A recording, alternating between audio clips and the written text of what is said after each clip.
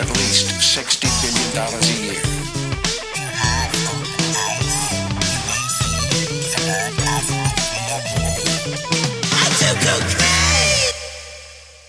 Oh, so by the way, MDA is going to be a weird episode.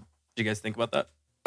Yeah. Because it's going to be almost the same, but we're going to have to make it incredibly different. But why is that, Micah? Well, MDA is not MDMA. And what are we talking about? Today we are talking about MDMA.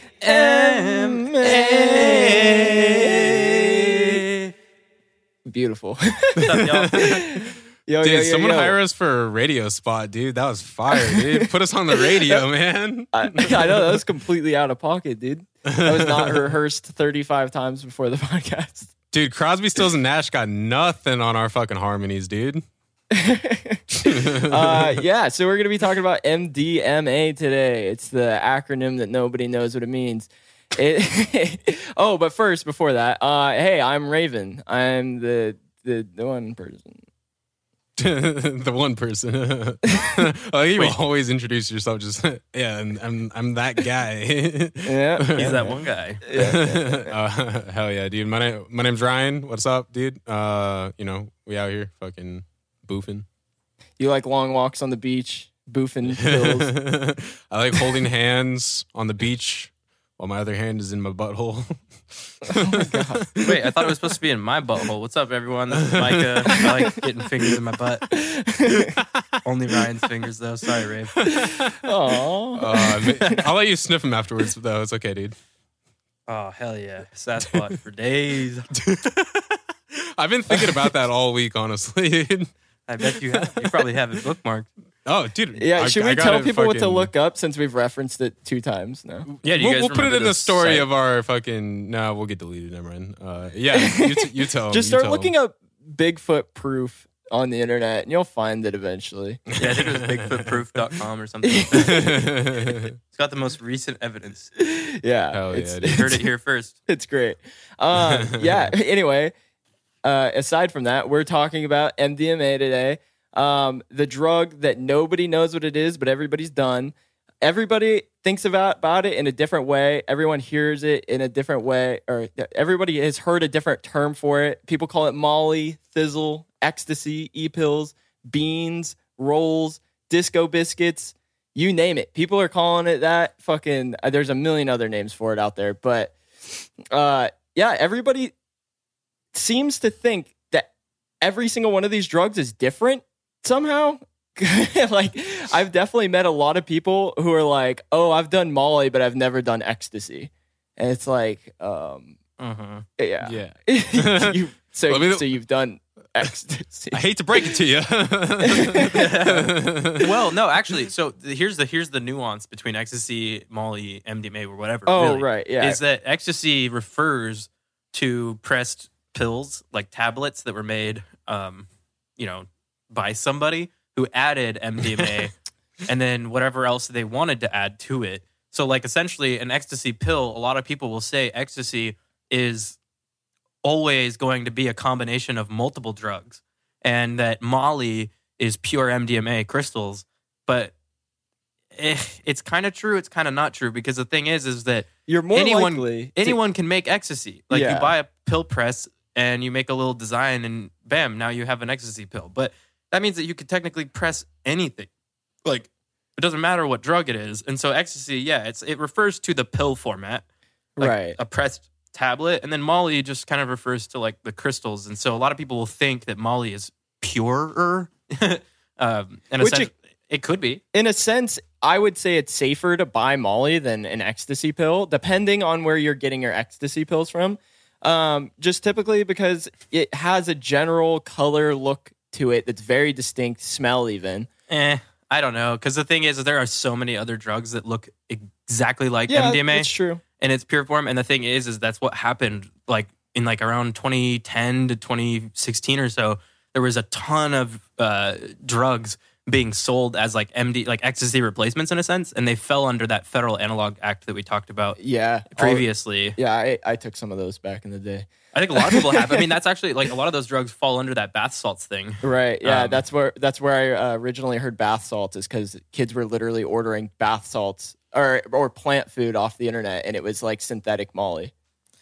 Well, Or synthetic not, Molly is not about, yeah, synthetic, exactly. yeah. It was like a knockoff. Yeah. And essentially, like, there a lot of drugs were trying to, like, people were creating a lot of drugs that they thought would act in the brain similarly to MDMA and almost be potentially even better. But because they're brand new chemicals, novel compounds, they could be under this like gray area in most countries. So like a lot of these drugs were sold for a very good portion of time, and they ended up oversaturating the party drug market to the point that even more than just MDMA, things like, amphetamine or cocaine or even like all kinds of party drugs ended up having a lot of what most people will be familiar with is research chemical drugs. Yeah.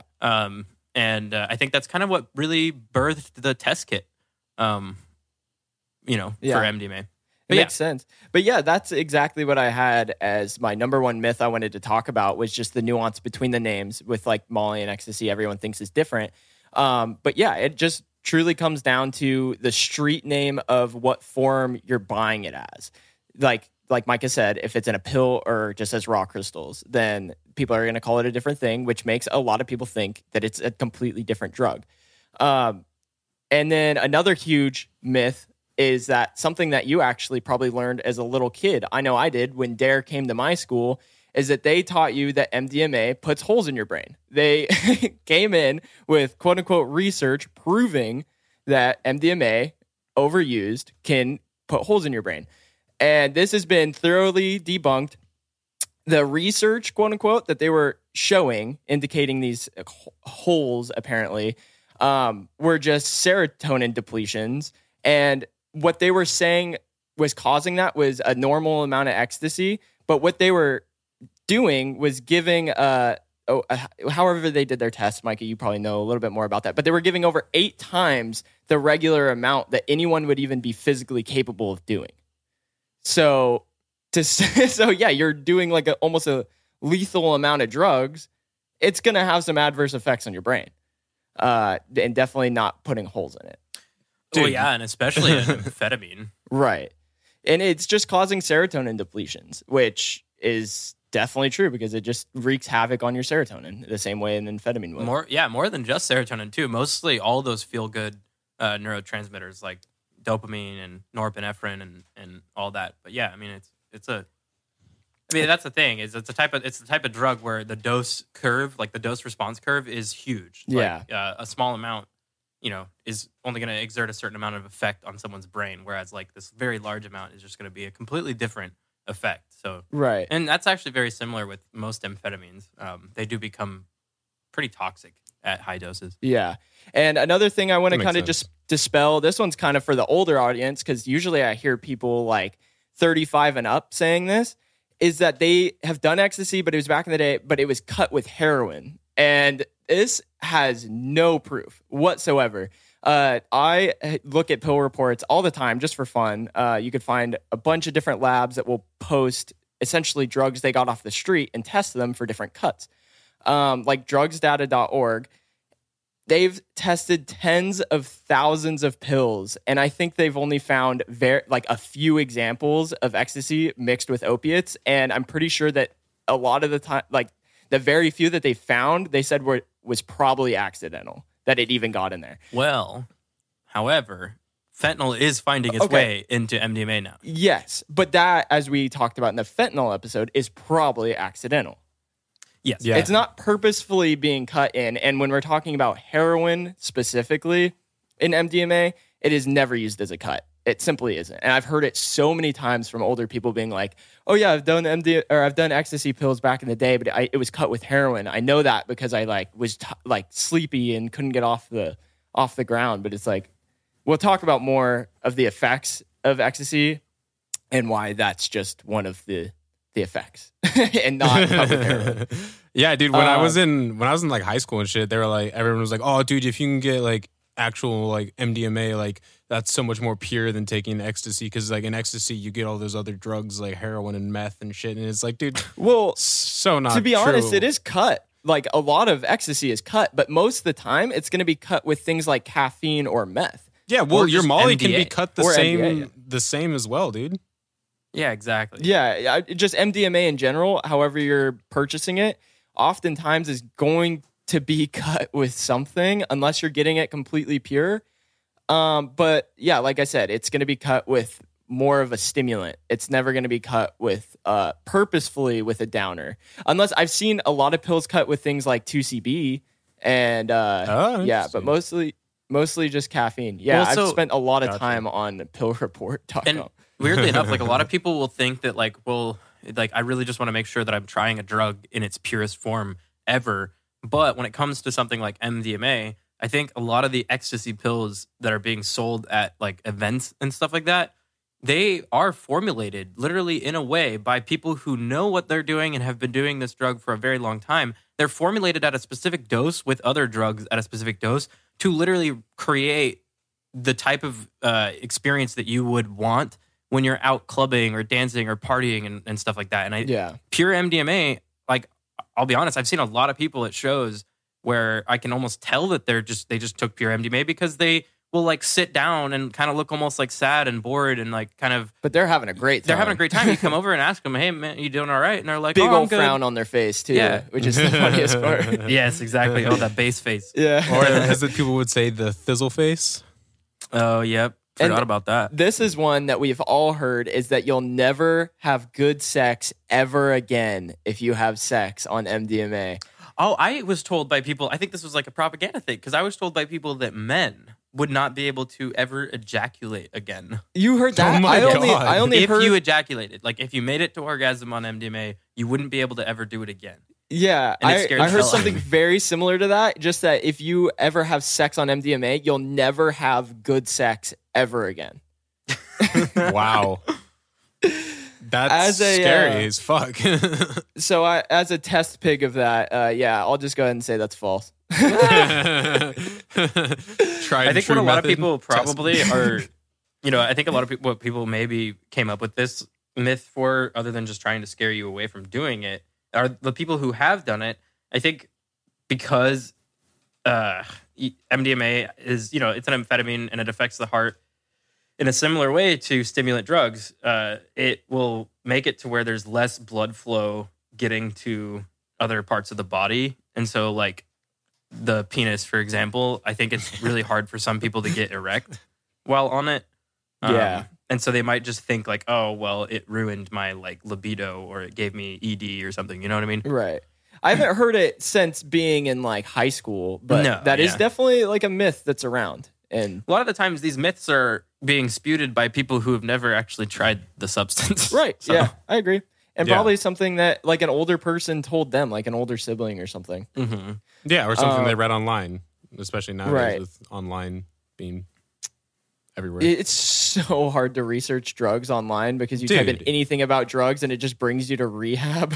Oh, I know. Google's fucked up. Dude, if I could show you some Yeah. of the websites that I've been researching on, they're freaking hilarious. I found some weird conspiracy websites researching for MDMA and like MK Ultra. Hell yeah, awesome. dude. I'm fucking stoked. Real quick, did we say what MDMA stands for? I can't remember. No. I'll I didn't have think Micah so. try to pronounce that, but it's like a 20-letter word. So I Yeah. will go ahead and tell what MDMA is first, if we want to. Or Micah, you want to give it a shot? Yeah, well, so the compound, like common name is methylene dioxymethamphetamine. And I'm glad that we brought this up just because that's another myth that I always, or like, it's mostly a misconception and that people will try to argue about. And they'll try to say that MDMA has methamphetamine in it because Yeah. the name methamphetamine is in the name methylene dioxymethamphetamine, right? So they'll literally say like it has methamphetamine in it, but these are people who don't really understand basic chemistry that like once a compound is changed, it is Most now. people. I mean, yeah, most people. And that the hard thing about that is like it's the same kind of thing with people they'll try to say like, oh, if you can't read the label, your ingredients label, if Yeah. you can't understand what the word says, then it's Oh, probably not good for you. We were just rattling off some of those the other Theamine, what the hell is that? Yeah, exactly. In my apple juice? No, so like if you think about it, if the first time that you saw, Niacin? What am I trying to pass a drug test? Get that shit out of here. so like if you were to see like methylene dioxymethamphetamine the first time you ever tried to buy MDMA to go party with your friends, and you knew about what meth does to people, you might be a little turned off by thinking like, oh, this has methamphetamine in it, or methamphetamine was used to create it, right? Right. Like there's people that might think that it's a part of the synthetic process, but it's not. It really, it's even methamphetamine is just a name. It's a common name for a chemical that has a much larger like chemical name in a sense. The nomenclature changes big time. So yeah, I just wanted to mention that. And with that being said, MDMA is what we will be calling it from here on out because the name is long and I can't pronounce it. But basically, MDMA is a psychoactive drug. It's derived from saffron. And yeah, Saffron? What's saffron? No, What? not saffron. That shit's expensive. Dude, saffron's that fucking fuego, dude. saffron is an oil that comes from sassafras, if I'm not mistaken. You are correct. Damn. Nice. Cool. Most people will ingest about 1 to 2.5 points. Points in quotations. A point, if you don't know what that is, it's 1/10 of a gram. So you'll be ingesting around 100 milligrams. 100 to 250 milligrams in a night. And that will last around 2.5 to 3 hours. And the high that is derived, most people call rolling. And if you've ever done it before, you understand why. But for anybody who hasn't, it's a feeling that goes over your body that is like, it's hard to explain, but it's just almost like a wave of euphoria. I was literally about to say that, dude. Yeah, I love that word show. for word.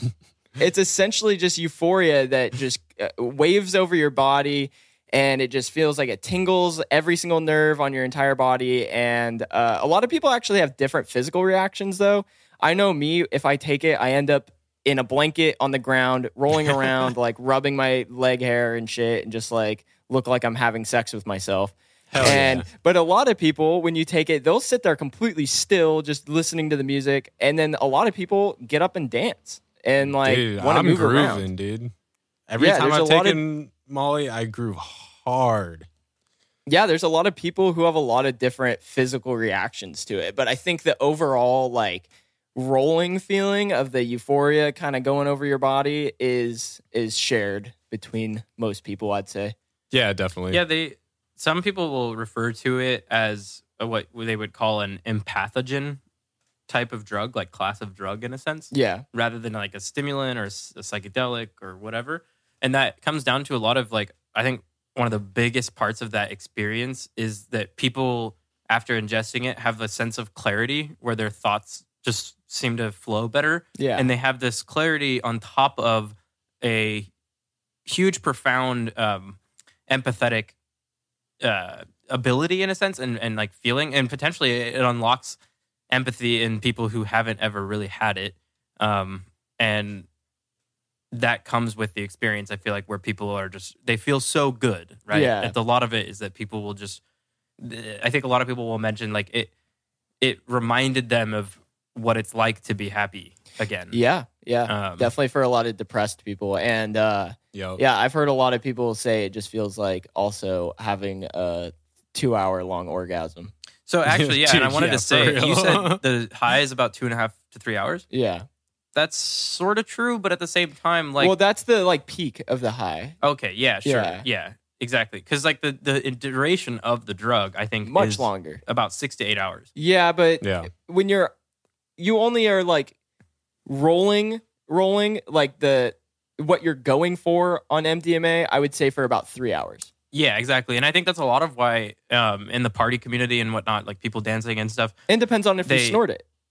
Sure, yeah. A lot of people take redoses. Right. And there's like this thing in the community where if you're going to redose it, you have to take it at a certain time after the first dose, or else too much of your serotonin in the sense gets used up. So by taking a redose, it almost wouldn't work, or would just extend the duration of the the plateau of it rather than the peak.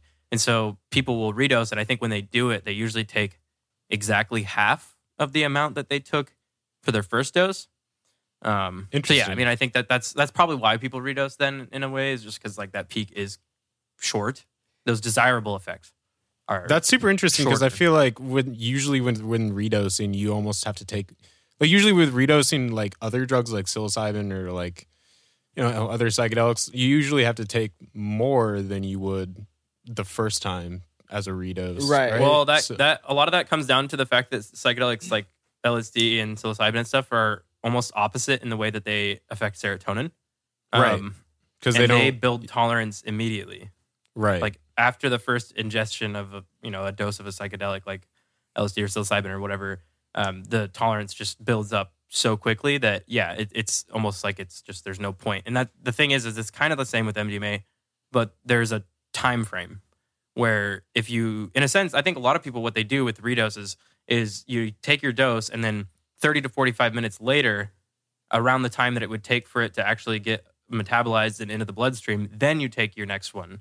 Right. So that, and the reason for this is because MDMA can be very unpredictable with maybe what you ate that day or the purity of it. So when you typically people take it as a point, right? 100 milligrams. So they'll take that. And if they notice that they're having like a reaction right away, they kind of base off how they feel within that 45 minutes. And then that's why they'll take more or less. right. Yeah. Right, And that's the hard thing is like, oh, sorry, Ryan, what's up? No, I was just gonna say, doesn't like Molly or I guess MDMA, doesn't it get into your system like within 15 minutes essentially? Fairly quick. I mean, no, again, that comes down to everyone is different, right? And when you're taking something like this orally, as we talked about the last Right. episode, that first pass effect, metabolism, is going to be different in everyone. So like, say someone who has a high metabolism with their food, like maybe a slimmer individual, right? Who runs a lot or whatever, right? They metabolize things quicker. If they take MDMA, the same exact dose as someone else, it's possible that it's going to come on way quicker for them, but someone else could take it who weighs a little bit more or maybe weighs the same, but their metabolism is literally just different. It takes a little bit more time. It could take half an hour to an hour. Yeah. So that's why it's really hard because it's one of those drugs where it is weight dependent a lot of the times. It's similar to alcohol in that sense that because it's something that you are ingesting orally and it has to get through this first pass effect of metabolism, then it comes down to weight a lot of the time. I mean, brain chemistry and body chemistry and all those things do come into play, but I'd say weight is one of the biggest ones.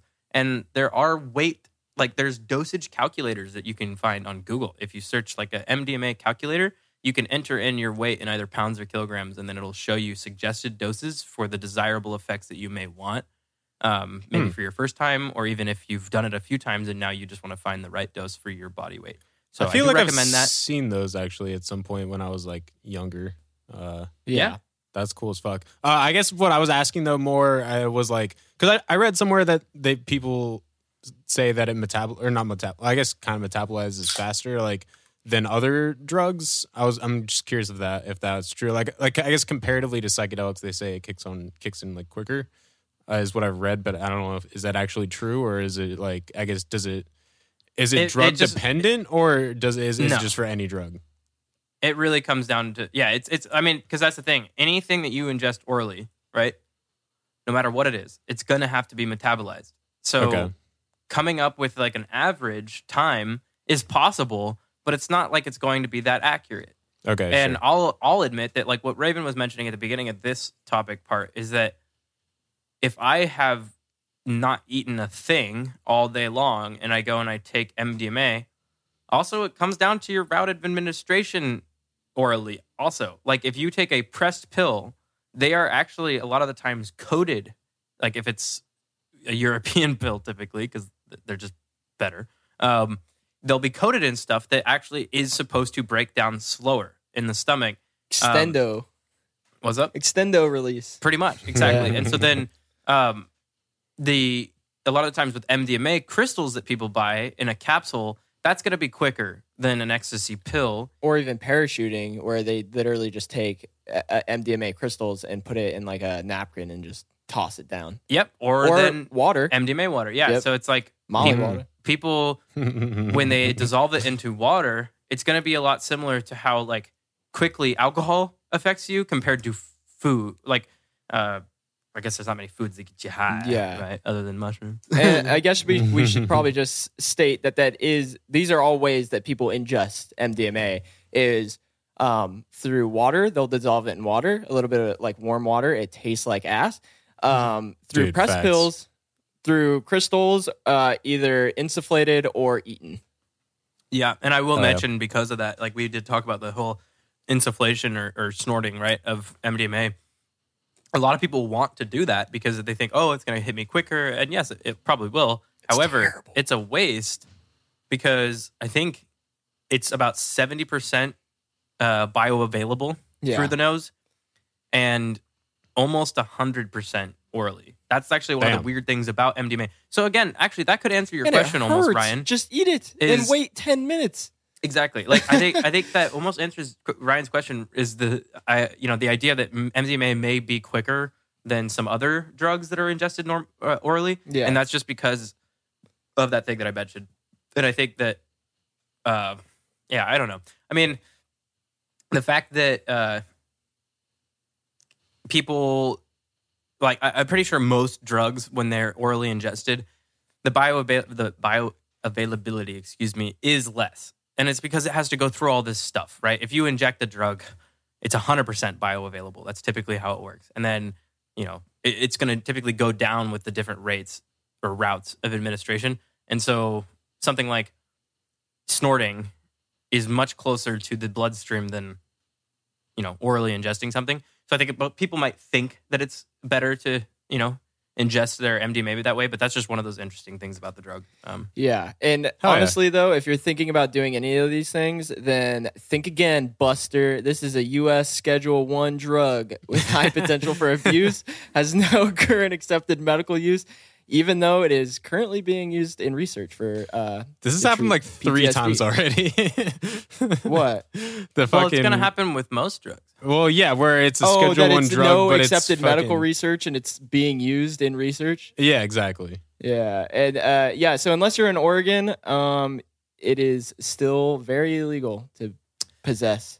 Well, yeah. So, I mean, MDMA. it's still federally... And I'm going to call the cops on you if you tell me that. it's still illegal everywhere, right? But however, like the research side of things is weird because the way that research works in a university setting with these types of drugs is a principal investigator, the person that runs the study, they have to apply for controlled substances to be in their lab. Essentially, the idea is a DEA person will come and weigh out this chemical that's been locked in a cabinet randomly. So they'll just show up to your lab and they will weigh it out and they will look at things like one of the things that we have in our lab is tamper evident tape. So anytime we open a controlled chemical, meaning it's a chemical that may be a precursor to a controlled substance. Yeah. We have a few of them. Actually, one of the ones that we do have is funny because it's used for the production of MDMA. What is it? Can't remember the name. Oh, okay. It starts with an H. All I'll good. remember it. Heroin. Yeah, I heard that's one of the it's main cuts in MDMA. Heliotrope. Oh, yeah. Oh, I know all Um, about that, dude. I'm fucking Yep. heliotropite. Yeah, me too. Oh, I love that shit. But Dude. so like what we have to every time we open up the cap, this tape, we have to go and ask someone in quality control to end up putting a new piece of tape on that so that anyone can ever know like, oh, this has been tampered with, right? So the same thing is with the university setting, and that's part of why cannabis has been so hard to get researched for so long is because it's been a controlled substance, a Schedule 1 forever, right? Ever since like what, the 30s or something. And so, yeah, it's been really hard for us to get good cannabis studies. A lot of the times they use like synthetic THC, but anyway, we'll talk about that in a different episode. The thing with the MDMA thing is there are actually very big, good universities that are doing MDMA research, and they've been doing this for a long time. Like, it's not like it's just not been going on. Well, It's just that therapy is now getting to a point where there are a lot more trials that are involved with MDMA-assisted psychotherapy. Instead of just MDMA being a research drug, like you could just add MDMA to cell culture dishes with neurons growing and say, oh, look, it's bad for the neurons. Or, oh, look, it releases serotonin. Now they're actually giving it to humans in like placebo-controlled studies and stuff. And this is happening across the United States as well as in like other countries. Like Israel does MDMA studies. And So, it's happened before in the past. yes. To me, it is surprising how long MDMA has been around with how little it's been studied. For instance, MDMA was very first synthesized in Germany by Anton Kolisch and patented by Merck Pharmaceutical Company on Christmas Eve, 1912. Yo, shout out was- Merck, dude. Yeah, Killing it with why? the cocaine and the MDMA, dude. Oh, yeah, they were the cocaine Dude, that's people. Keith Richards' choice of cocaine, dude. Fucking Damn. shout out you got to Merck. remember, you got to remember there were not that many conglomerate pharmaceutical companies back in the day, Dude. especially in small countries like Germany, Switzerland. Whoa, Right. dude. So- Are you calling those so they- countries small, dude? Yeah, Dude, those countries actually. have heart, dude. Fight me. Oh my god. Fucking heart. So it was discovered in 1912, but put away for over 40 years with just very minimal research done to it. And in 1952, scientists at the University of Ann Arbor in Michigan began studying the effects of MDMA alongside with marijuana, LSD, mescaline, and psilocybin to research its possible mind-altering effects. And this is entirely possible that all of these studies were conducted as part of MK Ultra and funded by the CIA, because a lot of colleges and like college labs in 1952 were being funded by the CIA, and I couldn't find any real proof of this on the internet except for on some really weird websites. So who knows? But very likely that this was part of the MK Ultra project, with the fact that they were studying it for mind-altering effects is pretty I'm actually so suspicious to me. this is weird for me because this is the first time I've ever heard about Ann Arbor, knowing like having pulled it out before Shulgin, because I thought Shulgin refound it. Like he found it from the German labs, saw that they never did anything with it, and went, this looks like it could have some pretty interesting effects. So he created it. Right. So that's slightly true. They knew about it because it was discovered in 1912, and for 40 years it was known about and only used in certain small research studies. I found one thing that they were studying it at one point to see if it would help with a different kind of like ephedrine, and that fell on its face for obvious reasons. But yeah, for the longest time, it was not really researched at all, except for this study in the 1950s. And then other than that, in the 1965 is when Alexander Shulgin became interested in MDMA. That's Dr. Alexander Shulgin, excuse me. Alexander Shulgin, right? Yeah, I think it's Solgan. These nuts. It's Dr. Alexander Shulgin, guys. Shulgin these nuts. Dude, fucking got him, dude. God, hard. Dude, just get obliterated, dude. He fucking left the room. Oh dude. my Get dude, wrecked. you got Micah so bad he left the room, dude. What a fucking just a fuck. So Shulgin wasn't. Shulgin these nuts. Shulgin was an employee at the Dow Chemical Company, where he would first synthesize MDMA in 1965, but wouldn't end up trying it himself all the way until 1976. So he was Holy sitting on shit. it for 11 years before he ended up trying it. And in 1978, he and David Nichols published a paper where he compared MDMA's effects to being similar to marijuana, psilocybin without the hallucinations, which That is not accurate. At all. but that's the weird thing. He was doing the pure shit. I mean, Yeah, but when there's not many other psychotropic drugs to relate it to, I mean, I get, and you're the first person pretty much ever ingesting it. yeah, and they both affect serotonin. So. And True. from my research, he was doing very small amounts. He wasn't okay. like going at first. So these first like 2 years, he wasn't going ham. I don't think. That's what's up. But yeah, Should've- it's just surprising he compared it to marijuana or psilocybin. Yeah, that's weird. I mean, I get it, I could- the serotonin thing, but that's strange. I guess in that point of time, there wasn't really a lot of like other chemicals around and stuff that were like similar to this. So I could see that actually. There's nothing else really to compare it to besides those things. Right. time. Yeah. Especially not at that time. Yeah. He would use it He would use it pretty often though. And he recognized pretty quick that it could be used as a powerful tool in things like therapy. And he introduced a psychotherapist named Leo Zeff to it. And because Shulgin's wife was a psychotherapist. And so Shulgin and his wife would introduce their friends, tons of their friends, to MDMA. They would relax on the drug and they would talk about its benefits with being able to talk and be clear-headed and have pure emotions, essentially. And then Leo Zeff, when he tried it, he was already well equipped with using mind-altering substances with his work. He often used things like LSD and mushrooms in his psychotherapy. So when Shulgin introduced Zeff into MDMA, he freaking took off with it. He started traveling the world and he taught an estimated 4,000 other psychotherapists how to use MDMA in therapy.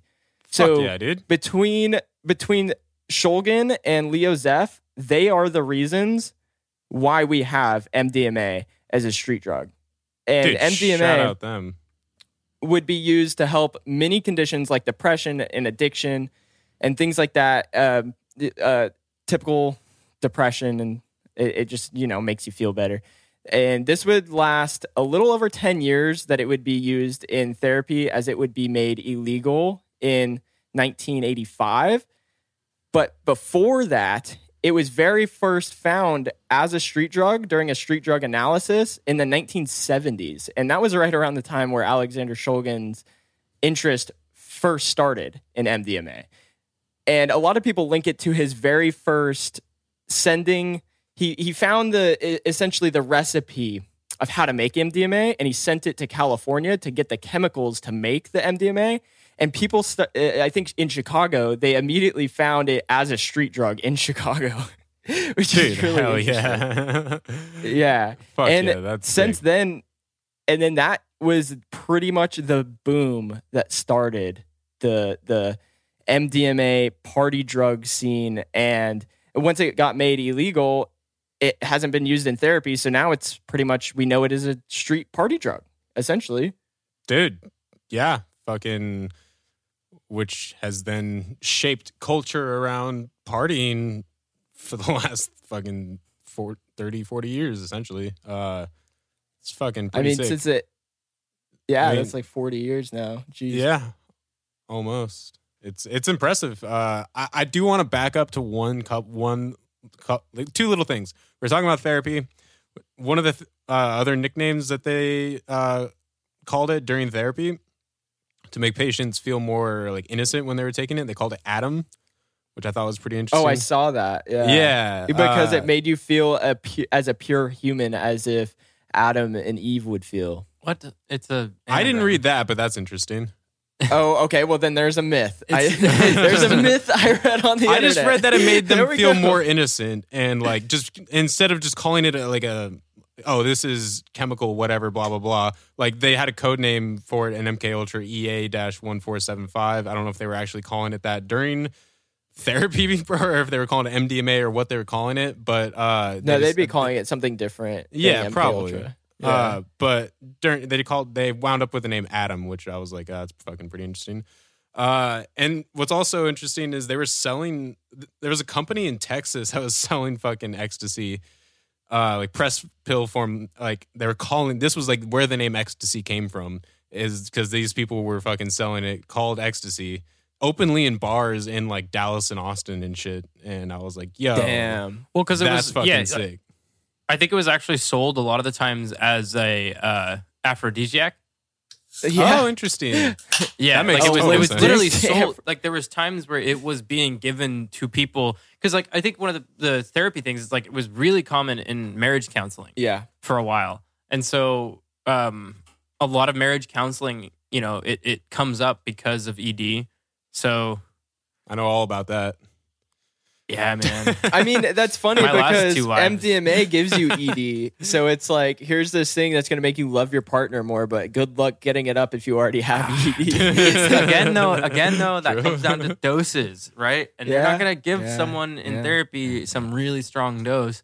Take a 2.5 or a 0.25 hitter.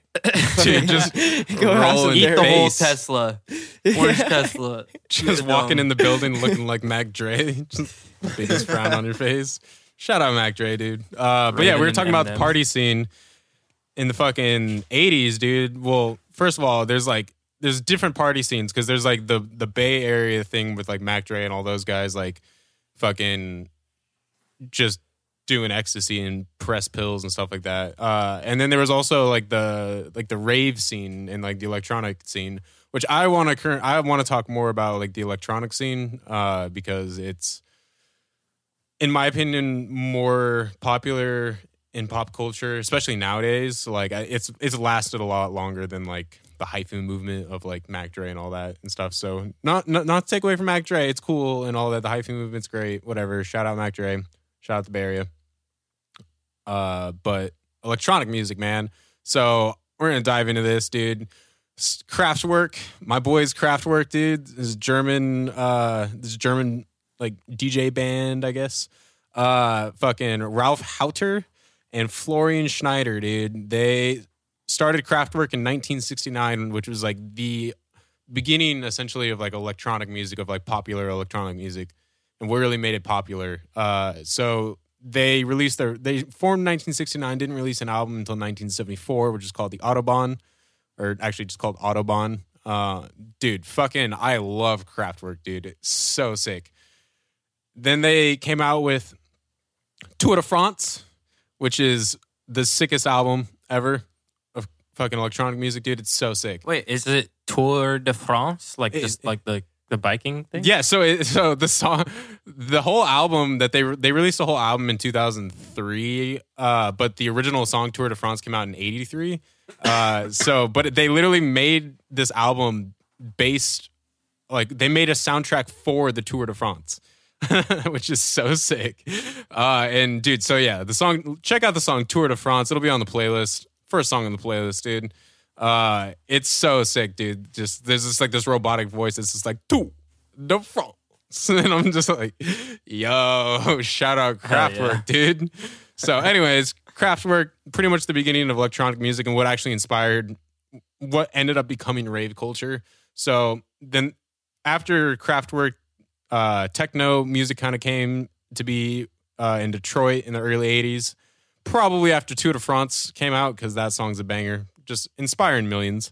So there was Detroit techno, and then Chicago house came in the mid 80s, which basically started at like Southside Chicago house parties, and just basically it's called house music because they can make it from their house and shit. Not have to be in a studio. Is that really where that came from? Yeah. Oh, I always wondered that. Yeah. Super. I had no idea until I read about that. But yeah, dude, shout out fucking Chicago house, dude. That was also the first main usage of the Roland TR 808, dude. Shout out 808s. Everyone knows about the 808s, dude, these days. 808s and heartbreaks. Boom. Anyways, so fucking fast forward 1987. Some people referred to it as the second summer of love because of like psychedelic drugs and acid house, which is a form of house music. But it's basically just like everyone at that point, like when MDMA was starting to become really popular in like the mid to late 80s. Because it was starting to catch on like in the 70s and early 80s, and just eventually it was like kind of just getting more and more popular in music culture and stuff. But then when acid house came out, those two just blended together so well because it was just made to fucking listen to on drugs. And so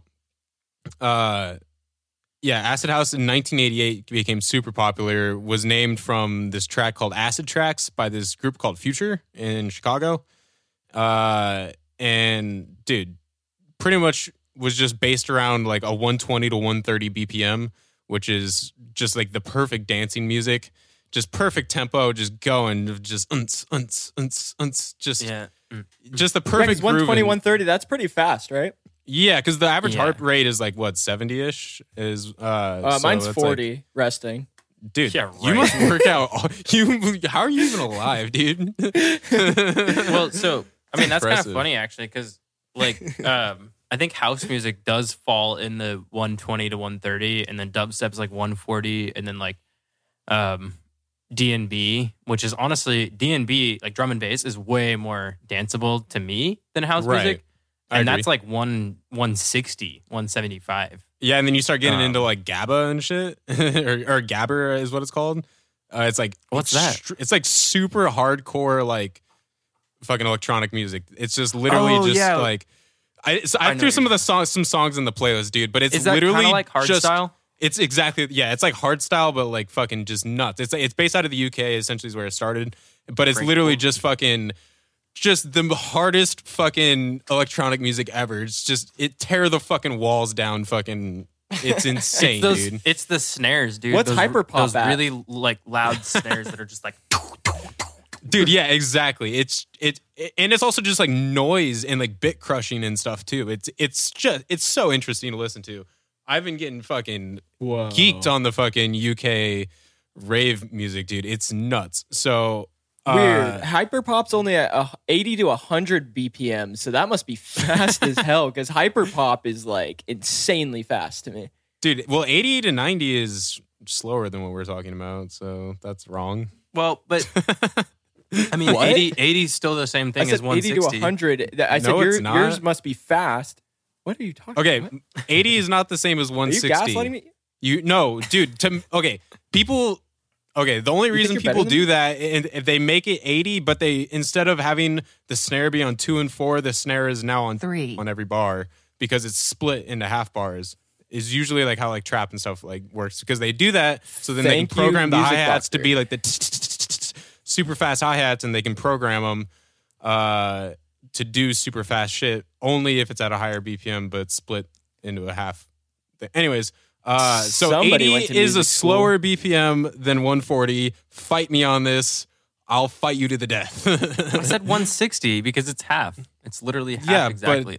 It's right. not the same exact tempo. No, obviously 160 beats per minute is way more than 80. Right. I love that this is an argument. All right. Anyways, let's okay, move now on. that we've got that cleared out, let's go back to fucking talking about raves, dude. So raves in the fucking 80s and late 80s, early 90s just took off, dude. Especially with the mass use of like ecstasy and stuff and MDMA.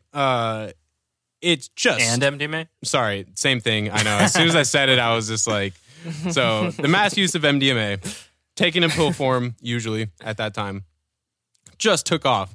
So they, Beans, dude.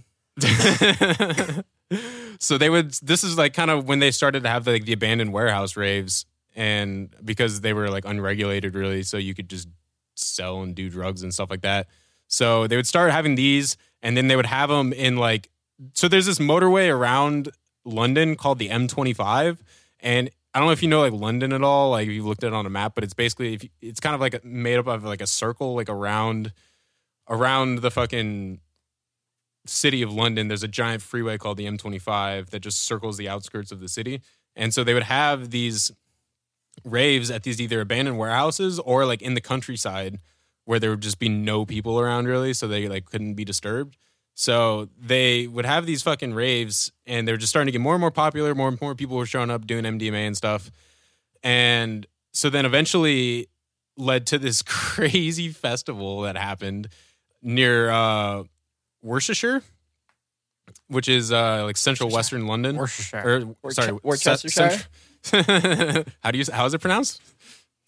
Worcestershire. Oh, okay, sick, Worcestershire. cool. It's Worcestershire. You can't use your eyes. All right, now, bruv, let's get back to the conversation. right, yeah, I nice don't one, bruv.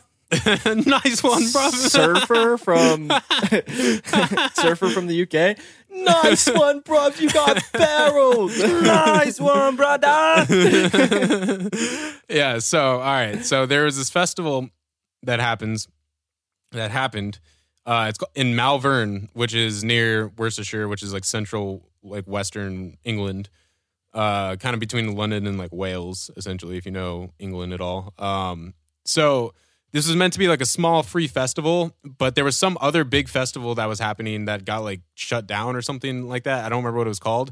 So what was intended to be like a small free festival for like a week in this little countryside, little town, ended up having over 40,000 people show up in the course of a week. Yeah. Fucking insane amount of people That's a city. That's a city. Dude, yeah, in this tiny little town in like the countryside of like England. It's a city in Oregon. Yeah, I mean, it could be a city anywhere, but yeah, you know, it's a fuck ton of people. So, yeah. And literally there were no regulations at all before this. There are no regulations before this at all about like how many people like you could have at a fucking show or like anything like that. They weren't really cracking down on the whole rave scene. And so, but when this happened, it was literally like the beginning of like the UK government being like, all right, like we got to fucking do something about this. This is insane. Like we can't have this happen anymore. So this happened in 1992. So in 1994, they implemented what was called the Criminal Justice and Public Order Act, which was basically giving the police power to stop any unplanned raves with 100 people or more, which then made it extremely hard to fucking... Only with 100 people or more, so you get 99 dudes up in there? Yeah, man.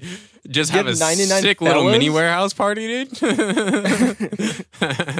But yeah, so they would have...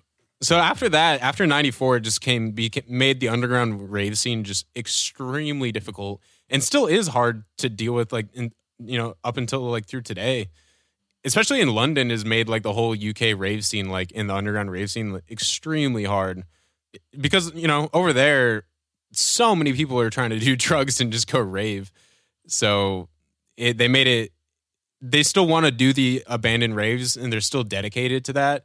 But they're also still going to like festivals and stuff. So one of the things I want to talk about in current culture is the usage of MDMA at festivals currently.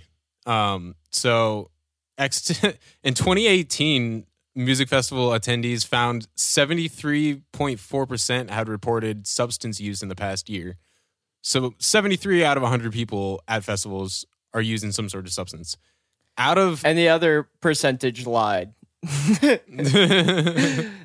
Yeah. So ecstasy was 59.8% of that 73% was fucking people reporting they were doing ecstasy.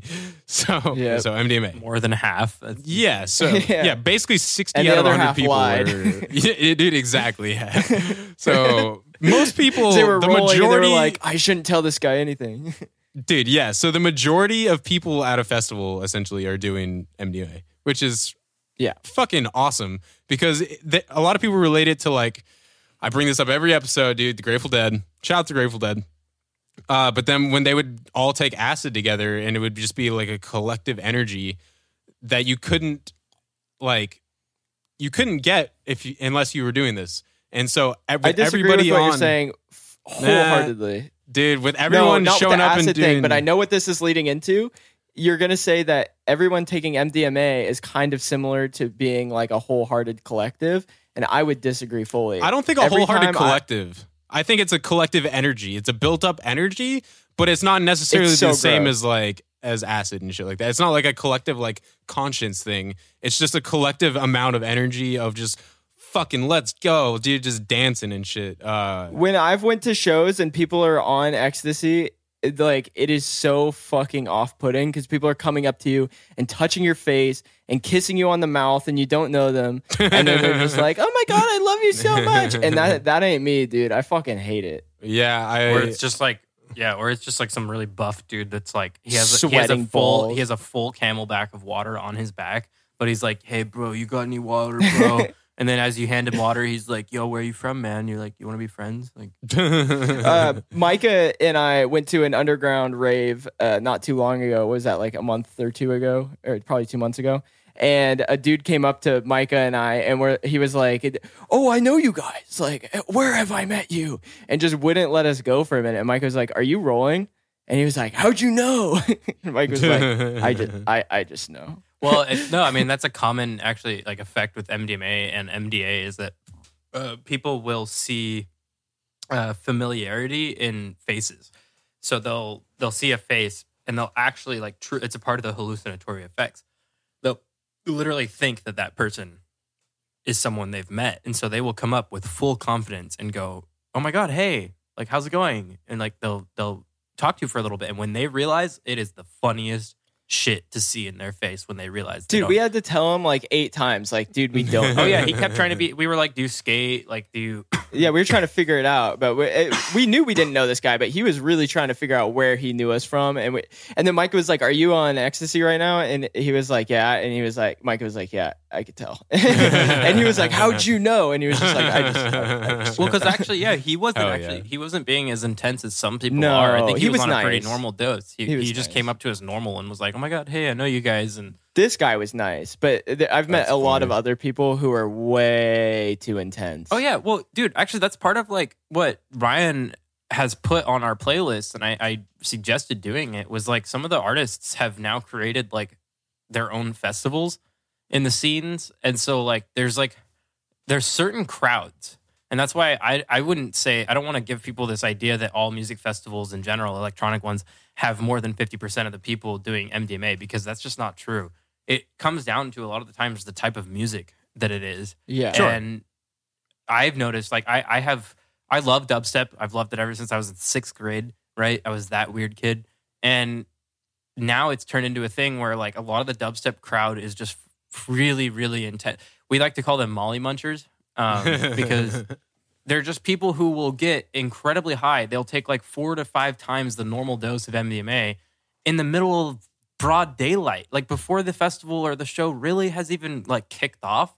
And you can see like all the physical effects that MDMA at high doses has on people, and it's not fun. I always like cross-eyed, fucking just sweating super bad. MDMA Shout out makes Girders people of the look Galaxy, dude. Girders of the Galaxy on YouTube. Check them out. It will indicate some of that, and that's the thing. Those people in the UK, which is where Girders of the Galaxy is filmed, kids in the UK. I'm sorry to call y'all out, but they're taking like upwards of 1 gram to 2 grams in a night to themselves. I've read multiple Reddit reports about this, dude. I went deep into the Reddit. Oh world. yeah, no, they're intense. And the thing is, they'll do that every weekend, like how we do cocaine out here, like partying at bars and stuff. They will buy 1 gram for themselves and just go through it within the night. And that has to link to their like high depression. Oh, absolutely, dude. Well, for sure. I could not imagine, dude. I do MDMA like 4 times a year, and like it still impacts my depression. I feel like sometimes. Dude, and what's crazy is that in the UK, it's the second most used stimulant in the entire country. It's because it's like $10 a gram, dude. Over here, it's 100. Okay, yeah, exactly. And so even MDMA use in 16 to 24-year-olds, this was a study from 2019 to 2020. 21% of people 16 to 24 said they had used MDMA in the last year. That's approximately 1.3 million people in the UK. That's fucking... How many people there? 20 million? There's got to be more than that. And this is the thing with statistics, is that's the number of people who are willing to take that study. So imagine the vast amounts of people who didn't. So that's the shitty thing about statistics that I've mentioned in even the fentanyl episode, is that statistics are by and large flawed in many ways. Like, you can't say 1 million people took ecstasy in the last year, because I bet another 500,000 people were just like, I'm not going to fucking take a survey. I know I wouldn't. What the fuck's the point? Yeah, exactly. It's, or they're like, oh, what are they going to do with that information? Are they going to arrest me or something like that? Like, people are just paranoid. They just... Right. I don't want to be on a list. Yeah, dude. Yeah, they're coming in on drugs. They don't want anyone to know they're on... Well, most people probably don't want other people to know they're on drugs. Like, some people probably don't care. And that's a lot of the people that are taking these surveys and stuff like that. But if I walk into a festival, dude, I'm not... and someone tries to immediately talk to me about how much drugs I've ingested, that is like the last thing I want to talk about. Like... So, walk right past them. Don't say a word to them. Dude, yeah, exactly, dude. Yeah. So one of the things I wanted to talk about as well with the current UK rave scene, dude. Okay, shout out the UK fucking electronic music, dude. I've been going down the rabbit hole fucking so hard this past week of just nonstop listening to like drum and bass and like just. Yeah, you've texted me like 30 times a day about different artists. It's so fun. I've still been in COVID quarantine. Shout out COVID. Just chilling. Today's day 10, I think. So I get to get out tomorrow. Yeah, thanks for flying in again, by the way. Yeah, dude, no problem. So yeah, Still anyways, letting you on that plane with the fake vax card. dude. Yes, hey man, you know I did it once, I did it twice. Fucking nice. Did it 4 times because you fly there and back every week with the nice. So, anyways, shout out the UK rave scene, dude. These fucking dudes at these abandoned warehouse parties. I watched so many videos on YouTube of all this. They're so sick. So, dude, the squatting laws in the UK are wild. So they can have these abandoned warehouse parties because, like, so they'll show up to these warehouses, these abandoned warehouses, like stake out a place, and then they'll go inside. And then if the cops at some point show up, if they get tipped off or whatever, they'll go like someone. I saw a video of some dude walking outside and talking to the cops and being like, "Yeah, so there's no power in there. We're just squatting for a few days, which is legal in the UK." They're just like, we're just living in there for a few days. So if there's no power, there's no gas, there's no utilities that are used in or that are like, you know, if there are none of those things in that building at the time, or they say there isn't, then they can't do anything about it. They're legally allowed to squat there. So what they would do. Awesome. This dude was telling the cops, he's like, yeah, so like we're just staying here for a few days. There's no electricity. There's nothing like. And the cops were like, all right, cool, whatever, let him go. And then they fucking had a rave there. And it was so sick, dude. Like, I was just like, damn, like, that's fucking cool as fuck. They can just, like, find a fucking warehouse and then just, like, say they're squatting in it and then just have a fucking rave. Like, that's sick as fuck.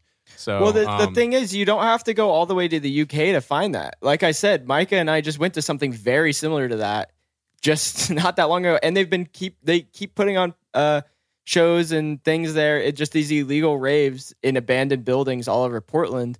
And the only difference between the two examples is that cops aren't going to show up in Portland. Like, pretty much, dude, it's lawless here. It's fucking dude, it's the Wild West. Literally, I mean, that's the thing. Like, I think a lot of people got used to having electronic music events now with like incredible security, right? Like, you're going to a venue, you're paying $30 to $40 for a ticket. You're going through a metal detector. You're getting all of your pockets, your shoes, everything like searched.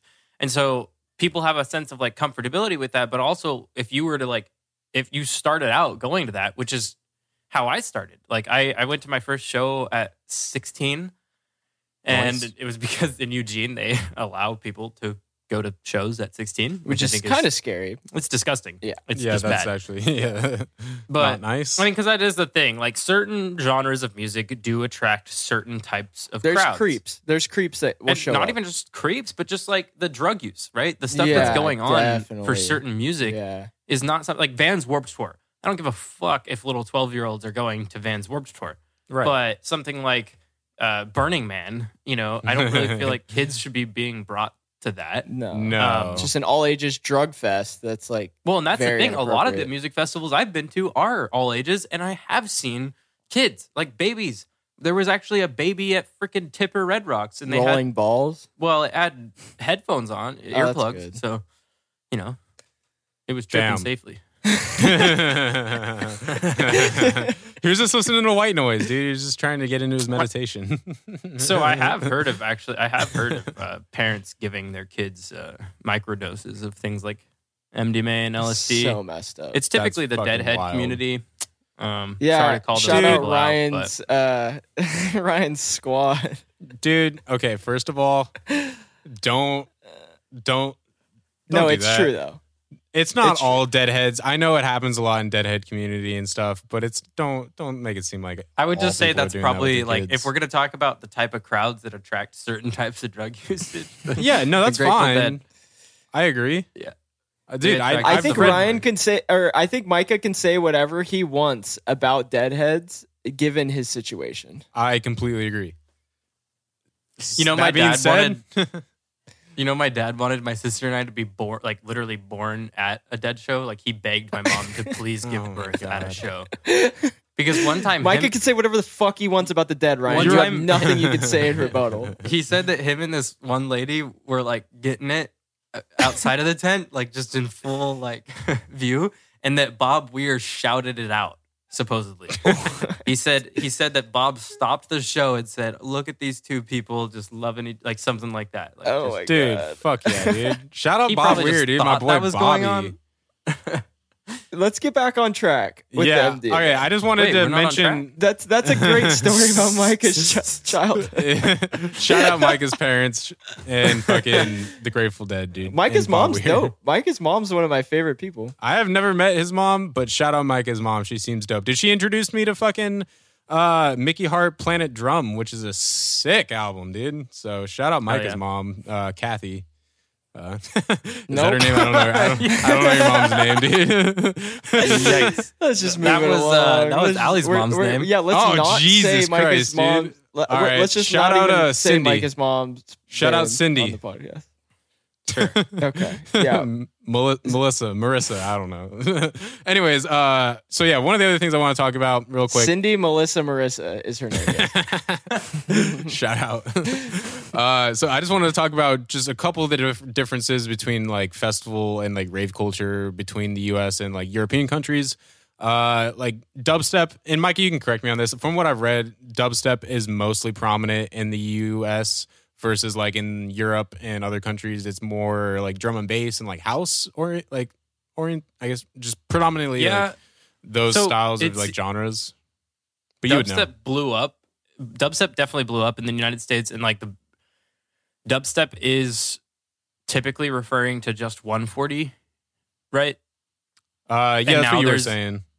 There's an entire like huge umbrella term of bass music that is being created out here in the States that is definitely much more of like a United States thing. And just And experimental. It's typically experimental because that's the thing. It's like it ranges from anywhere from 100 or from 80 or even 70 actually to like 180 BPM, but it still uses a lot of the same like low frequency subs and those like growling sine waves and stuff like that. And yeah, I guess a lot of saws. I don't know. Essentially, like a lot of this music for dubstep all kind of comes into the same like format. It's all written in a very similar format, but dubstep was started in the UK, and some of the most like what we will call classic dubstep is a UK thing, and particularly like a Western Europe thing. And it's a lot of the times it's the 140 that's just incredibly repetitive. It's like really good for like bobbing your head and just like it's like that constant wub wub wub wub wub wub wub, that kind of dubstep. Okay. Whereas like Skrillex dubstep, which a lot of people when they think dubstep they think of Skrillex because he kind of created one of the first like unique dubstep sounds with a lot of saw waves and just Right. like crazy wacko noises. Shout out Scary but it's Monsters still- and Ice Sprites. Yeah, dude. I mean, he is like a king, right, for that style. But again, like dubstep is almost an umbrella term too because it just falls into like so many different genres. So in a sense, like what I was trying to say at the end of this is just that the UK, I can't remember the name of the guy, but like the first one who created that kind of like wob wob wob wob type sound that people refer to dubstep with, he was British, and then it definitely has moved out over here. But some of the biggest names in dubstep, like Rusko, Caspa, a lot of these guys they're from the UK. And Oh, fuck yeah. I dude. think honestly, it's weird, dude. I'd say some of my favorite producers in this, because this is some of my favorite music, right? Are people who came from the UK, like, I don't Kursa and Tipper, and a lot of those guys are all British. So Oh, I didn't know Tipper was British. That's sick as fuck, dude. yeah, Damn, dude. Yeah, honestly, a lot of the electronic music I've listened to over the past week has all just been British, like electronic music, whether it being dubstep or drum and bass or house. Most of it's been British, and that's why I it's thought so it started fucking there. sick. Yeah, what's crazy that they were really the ones that like took it and just fucking ran with it. We're like, apparently the U.S. like techno and all that kind of started when like the U.S. even though they were influenced by Kraftwerk, which is a German group. But the UK basically took all of that and were just like, yo, dude, and just fucking ran with it. And thank God, dude. Thank the Lord. Thank fucking Jesus. Thank the Queen. I thought Venga Boys, We Like to Party was like the very first MDMA song. You know Queen Elizabeth loves dubstep. Dude, and Crazy Frog. and crazy. And what is that little blue man? I think that's honestly blue, dabble-dee-dabble-da. No, I think Crazy Frog is honestly what influenced all of my drug use as like a teenager and adult. Is because my grandma bought us the CD when it would like come up as like the infomercial for the CD. Our grandma bought us that, and we freaking jammed the Crazy Frog. Dude, hell yeah, that's sick as fuck. Bing, bada, bing, bing, bing, bing, bing, bang. Dude, Crazy Frog goes so hard, dude. It's between that and Chief Keef is the reason I do ecstasy. Oh, for sure, dude. Yeah, definitely, dude. Fucking. There's mineral water. Damn, yeah, I gotta put that on the. We're gonna put that on the playlist too. That's fucking fire, dude. Honestly, we can't talk about music and MDMA without talking about like rap, because rap always is talking about MDMA. Dude, yeah. Oh, for sure. Yeah, it's beans. Listen to any Chicago rap song; they all reference beans. Beans is a slang term for ecstasy pills. Oh, I didn't know that. Interesting. That's what's up. I just popped a bean. That's ecstasy. That's MDMA. I heard you say bean. I didn't know what you were referring to, but that's cool, dude. Fuck yeah, dude. I'm trying to eat some bean. Yeah, like half of the Chief Keef songs talks about drinking Molly water, popping beans. Dude, hell yeah, dude. Fucking shout out Chief Keef, dude. Pop Real quick, bean backing up, I just to want to shout out some of the UK artists I've been listening to lately. Fucking shout out Serum. Shout out this dude, Nick Gray. He's kind of a coming up dude. Fucking sick. Shout out fucking. Well, dude, first of all, shout out fucking an RIP Avicii. I don't know why I didn't talk about him in the alcohol episode. Dude basically drank himself to death just from partying so hard. Shout out that guy. Fucking Avicii? Avicii, dude, or Avicii or whatever his fucking name is. He died for alcohol? I didn't know that. Pretty much, yeah. Like basically. he fucking his body essentially shut down from just like partying and drinking. Like the doctors his last like few like either year or a few months of his life were like, yo, like you can't drink at all. Like don't do it. Absolute fucking Yeah, legend. he died pretty recently. Yeah, a few years ago. I think he was 27. I think he was 27 Club. So shout out 27 Club. Anyways, I found this other Japanese artist. I think it's Curion or something. It's Qrion. She's fucking sick as fuck, dude. And then yeah, dude, that's all. I mean, you know, Crystal there's Castles. Like, yeah, Crystal Castles. And then there's like Eric Prides or Prids or whatever who did like Grimes. Call on me, call me, dude. Just fucking banger, dude. Eric Prydz is insane. Dude, so good. All that music is just like perfect for raving. Not even raving. My favorite thing to do when I'm on MDMA is just like sit at home with very low BPM kind of electronic music. Even Gorillaz, dude. No, yeah, Boards of Canada or like William Orbit or like Crystal Castles is fucking great too. yeah. Hell yeah. Oh, dude. and Purity Ring. Unknown Mortal Orchestra is Purity pretty Ring. sick. Well, honeybee action, dude. Shout out the bees. Wait. You like Honeybee? Honeybee's fire, dude. That's a good song. Oh, never mind. I thought you meant the artist. Sorry. No, I was talking about Unknown Mortal Orchestra. They have a song called Honeybee. Well, listen. Anyways. What were you going to say? 2? I was gonna say, have we infiltrated our minds with enough media or with enough culture for the day? I think we've overdone our culture corner, and I think I loved this. I honestly have loved this because this is a lot of stuff that I didn't know about, and for context, I am the only person really in this group who actually loves to death this music. Like I listen to it every single day. Hell yeah. And I go to these events a lot. And so and you see these people on because you don't take MDMA at these events. Typically, No, you haven't in years. No, yeah, in years. Yeah. Like it's something that I used to do because I thought that that's what you did But at these with events. what But- you and I have agreed on, it ruins these fucking events. Oh yeah, no matter what dose it is. Okay, so the only thing is, I think that combinations, MDMA is one of the best drugs to be combined with other drugs. And now I know that sounds incredibly different than what we've said in the previous Yeah, it sounds so episode hypocritical about, from what like, we've said in the past. You know, but don't it's, combine drugs. it's drug depending. Never mix it with alcohol. That's fucking just stupid. Don't do no, it. well, and Yeah. it's actually like, so mixing it with alcohol is like not as unsafe as No, it's not mixing other drugs. unsafe, but it's just dumb. It's stupid, yeah, because Yeah. you're gonna just diminish a lot of the cool psychedelic kind of trippy effects that MDMA could have if you Right. ingest alcohol with it. And same goes with any other like central nervous system depressant. I mean, even cannabis. Like, if cannabis is something that only makes you chill and like really calm and stuff, why smoke it while you're trying to have like this party, which so many people dance do. vibe? No, they totally do. And I actually love smoking cannabis with it at the end of it because it's just a way of kind of, it creates like a new kind of, Because the come down can be Trippy. rough too. it Yeah. can be. And that's something that like I'll probably talk about a little bit in my portion because it does, it actually ties into a lot of like some of our predisposed ideas on MDMA.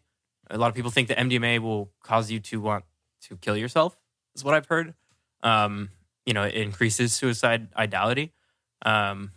And yeah, so I guess I'll just go into it because the thing with MDMA is like we've talked about it a little bit earlier. It does release serotonin. It will, when it goes Loads. into the body, it actually affects serotonin the most out of all the other neurotransmitters.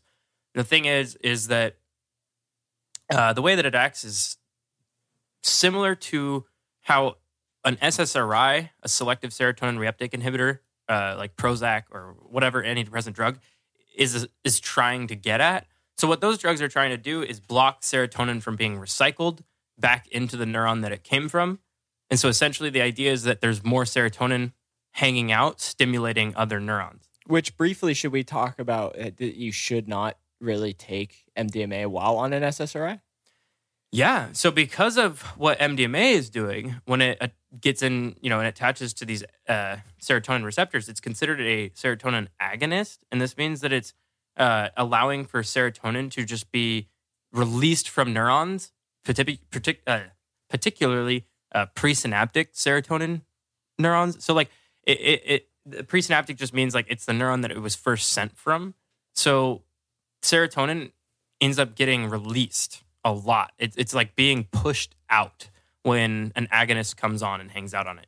Now, MDMA is trying to kind of do what SSRIs do, but the thing about SSRIs is that they are working at a very slow rate. So say someone's been on a prescription antidepressant, whether it's an SRI or a SNRI, which is selective norepinephrine reuptake inhibitor, same kind of thing will happen where the effects of the MDMA will actually be diminished or like almost non-existent. I can speak from personal experience that I used to be on SSRIs and I took the same amount as everybody, and they were pressed pills from the Netherlands, right, Micah? Yeah, they were those. They Well, were Teslas or whatever. They were the fake orange Teslas, which honestly ended up being better than the CP orange Tesla. But So they were really high milligram MDMA pills. Everybody took them. Everybody was so out of their mind, unbelievably high. A lot of people only took half and were just so freaking like insanely high. And I was on SSRIs and I took a whole one and I didn't feel a damn thing. Huh. yeah, well, and that's actually so.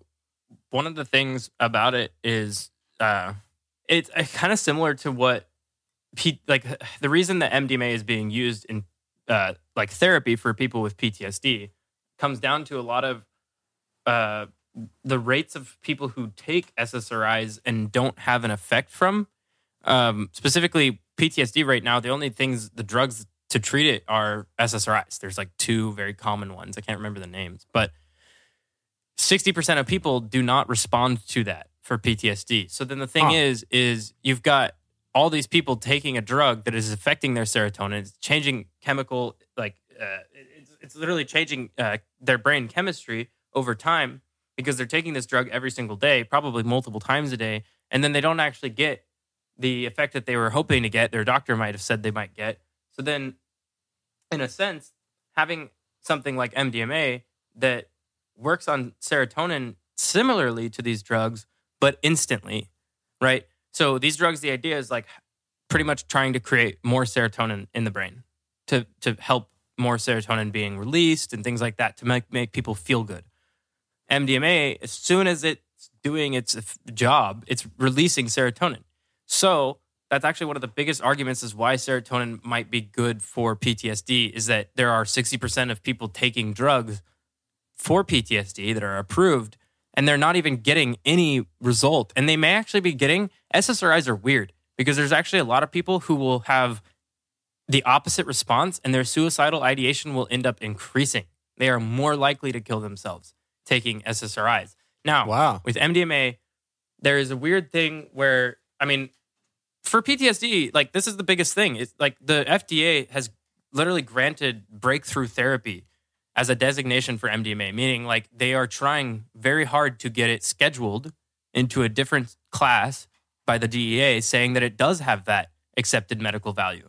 Because there's tons of studies showing recently that MDMA doesn't increase suicidality, and like placebo-controlled studies have shown that, and that also like people who have had a history of using SSRIs possibly aren't going to be affected by MDMA as well when taking it for PTSD. So there's a huge like desire or also need, right, to get a drug or a treatment or something that can be more beneficial because PTSD, specifically in just veterans, costs the United States something around like $70 million a year.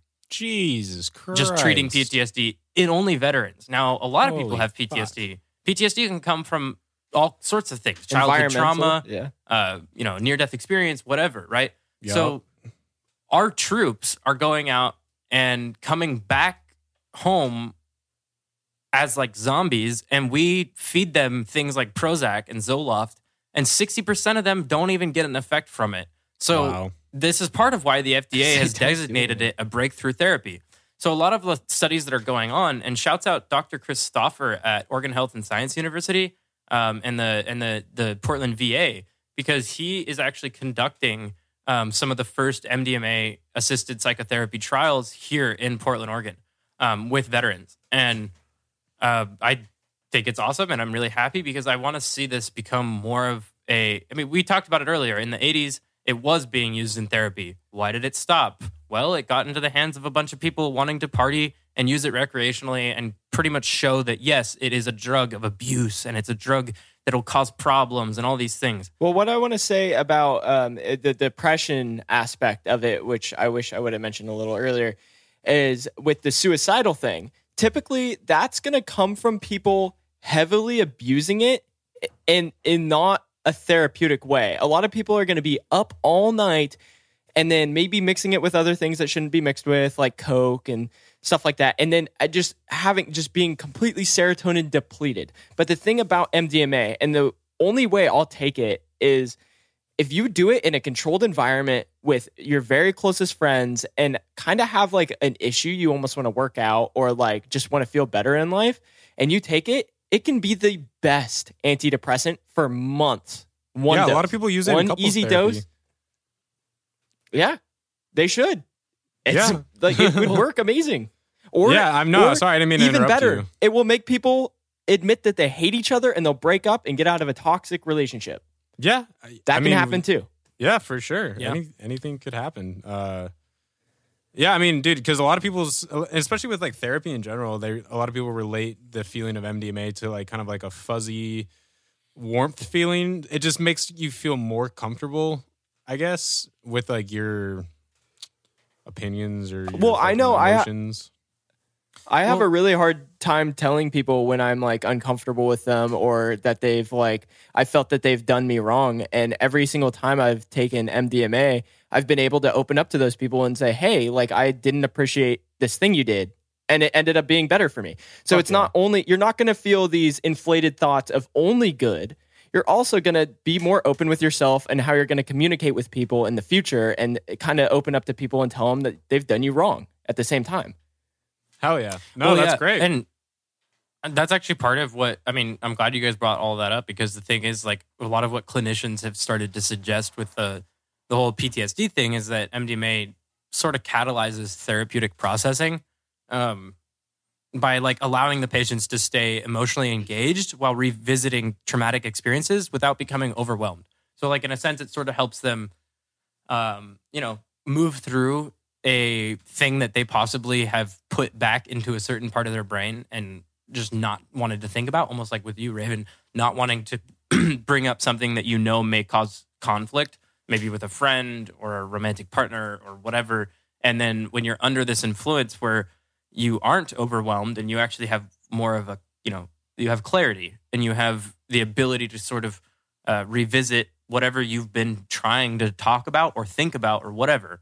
And you revisit it in a very calm as well as happier like mood. And actually, that's the thing. I don't want to make MDMA sound like it is this incredibly happy drug, because there's people that can take a large dose without any predisposed depressive episodes or anything and end up having what would be considered a dysphoric experience rather than a euphoric experience with it, where things like, and you'll hear this sometimes, like things like a song that someone used to love listening to, they will listen to while having an MDMA experience that was a really high dose, and they will end up not being able to listen to that song again because it actually induces a feeling of like dread and just this weird negative thing. And they didn't necessarily have a bad time on it, right? One of the best examples of that I have is there was a song that I used to love listening to.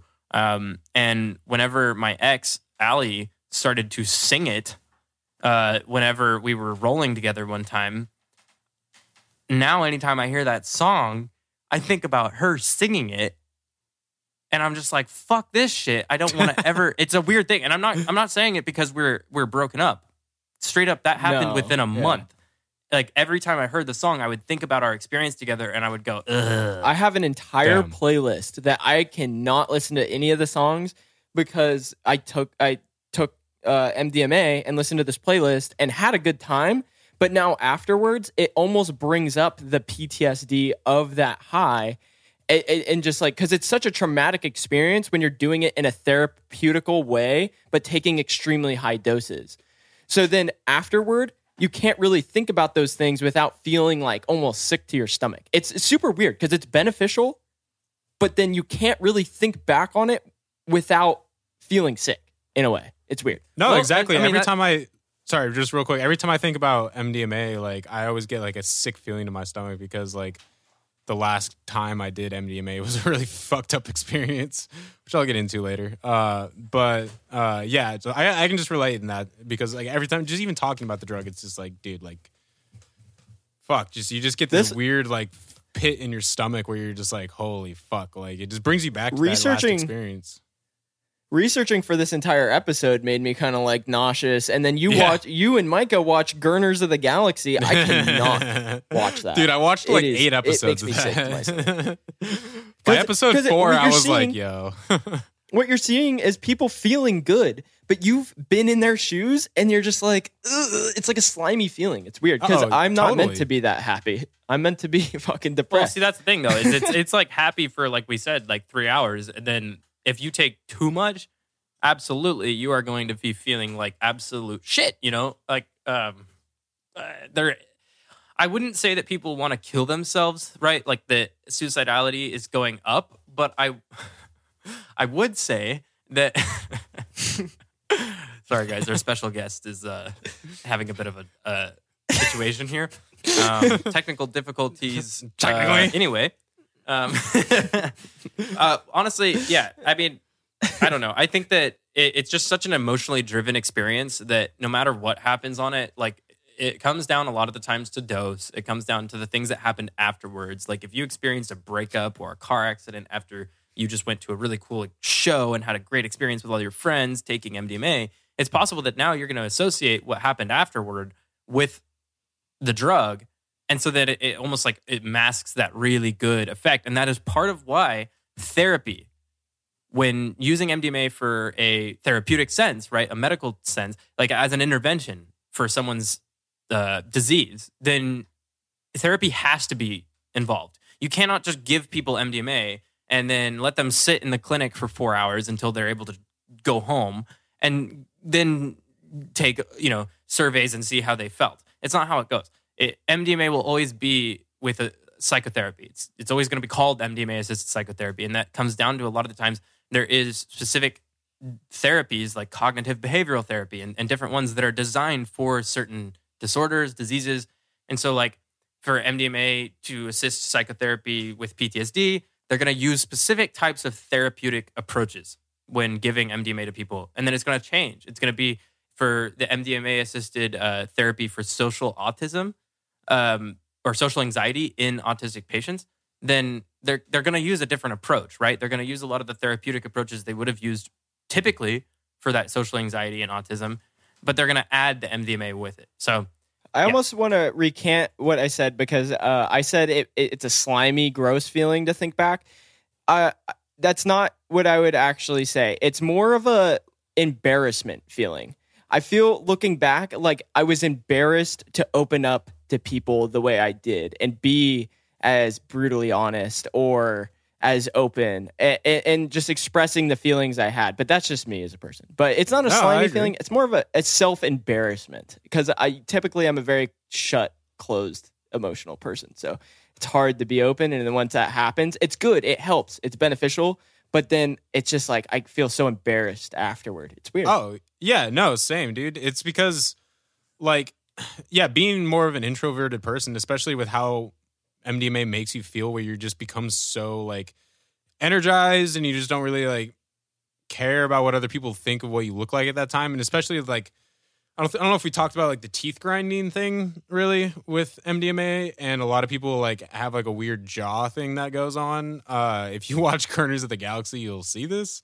But that's exactly what I was you have talking this, about. You have That's this, what I'm like, this embarrassed weird, about. like, fucking jaw teeth grinding thing just because you're so high on MDMA that you kind of look a little strange. And I've read through the comments on Guardians of the Galaxy, and a lot of the comments are just like, God, please don't let me see my own face in this fucking video. Dude, yeah. Oh, well, because the people that got filmed in that did not know that was going to get added to Honestly, Guardians. anyone who films anyone on MDMA can go fuck, dude. No, Dude, that's honestly how yeah. I feel. Yeah, it's the same kind of thing with like tripping or, Yeah, or if whatever someone brings it is. a camera into your LSD trip and tries to record it, fuck them, dude. That's Dude, so yeah. not cool. Yeah, for sure. Because Not you're cool. trying to like let loose and let God, So like fucking That's on God. Shout out on God, dude. Bussin' on God, dude.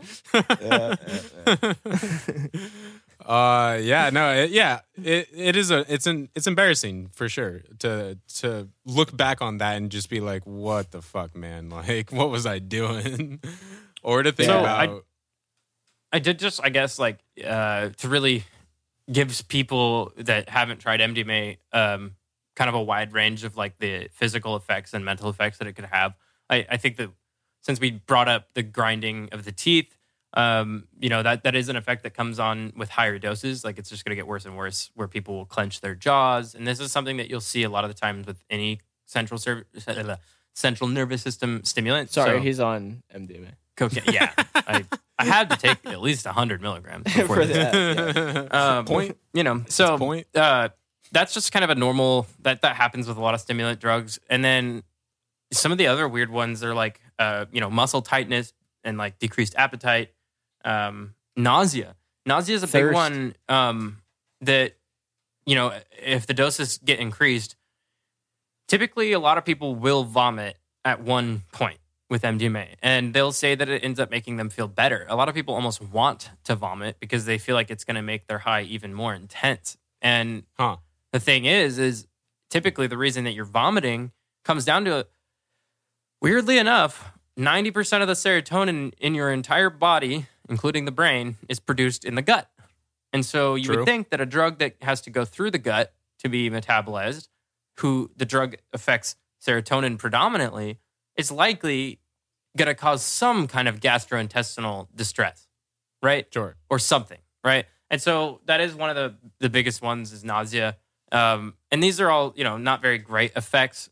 There's also some really cool effects like nystagmus, which is the shaking of the eyeballs back and forth. Yeah, that one's kind of fun. It's very fun. I think it was one of the things that a lot of people love when that happens with MDMA. It's like, oh my gosh, my eyes are just But that really only shaking back and forth. It comes on at very high dose. No. I've only ever experienced it at a very high dose. I don't know about other people. Though. I've had it at very low doses, Really? literally 80 milligrams, so less than 100. Damn. And I think a lot of it comes down to the set and setting. Because, again, MDMA is still similar to psychedelics in the sense that you do kind of have to be in a good setting as well as mindset to be able to have a really cool, good experience with it. And for me, like Raven and I mentioned, like I prefer MDMA at home in the comfort of my own bed, or at least a fort that I might have made, like a bunch of blankets, just things that are going to make me feel good. And I think in a very relaxed and kind of calm state, I've been able to bring on the effects that I want from it just by like almost thinking about them. And that same thing goes with psychedelics or a lot of these drugs where, it comes down to like the power of suggestion. If you suggest to yourself that it's going to do this, you can probably get it to do it. Well, that's the weird thing about MDMA is if I haven't done it in quite some time, and if I think back, I can definitely like give myself the physical feeling that MDMA would give. Oh, the chills, dude. The chills, the kind of like the weird nerves. But I couldn't do that with like LSD. I can't just like give myself visuals. See, purpose. I am the opposite with LSD. I can't tell if it's just but constant you do it every flashbacks. fucking day. I can't tell if it's constant flashbacks or just like me recalling. No, how it's the not feeling is. flashbacks if you're doing it every day. I don't called do it every HPP. day, okay, dude. I haven't done LSD since fucking every day. Lovers Wednesday? and Friends. Shout out Lovers and Friends, where I almost died. What was that, like a week ago? Dude, that was in Whatever. that was 2 like weeks 3 ago? weeks ago, dude. Come on. No, that was like Okay, but the only reason you haven't done it since then is because you've had COVID. But anyway, let's move on. To agree J to Money disagree, has dude. only been 27. Agree 2 to agree. weeks. Okay.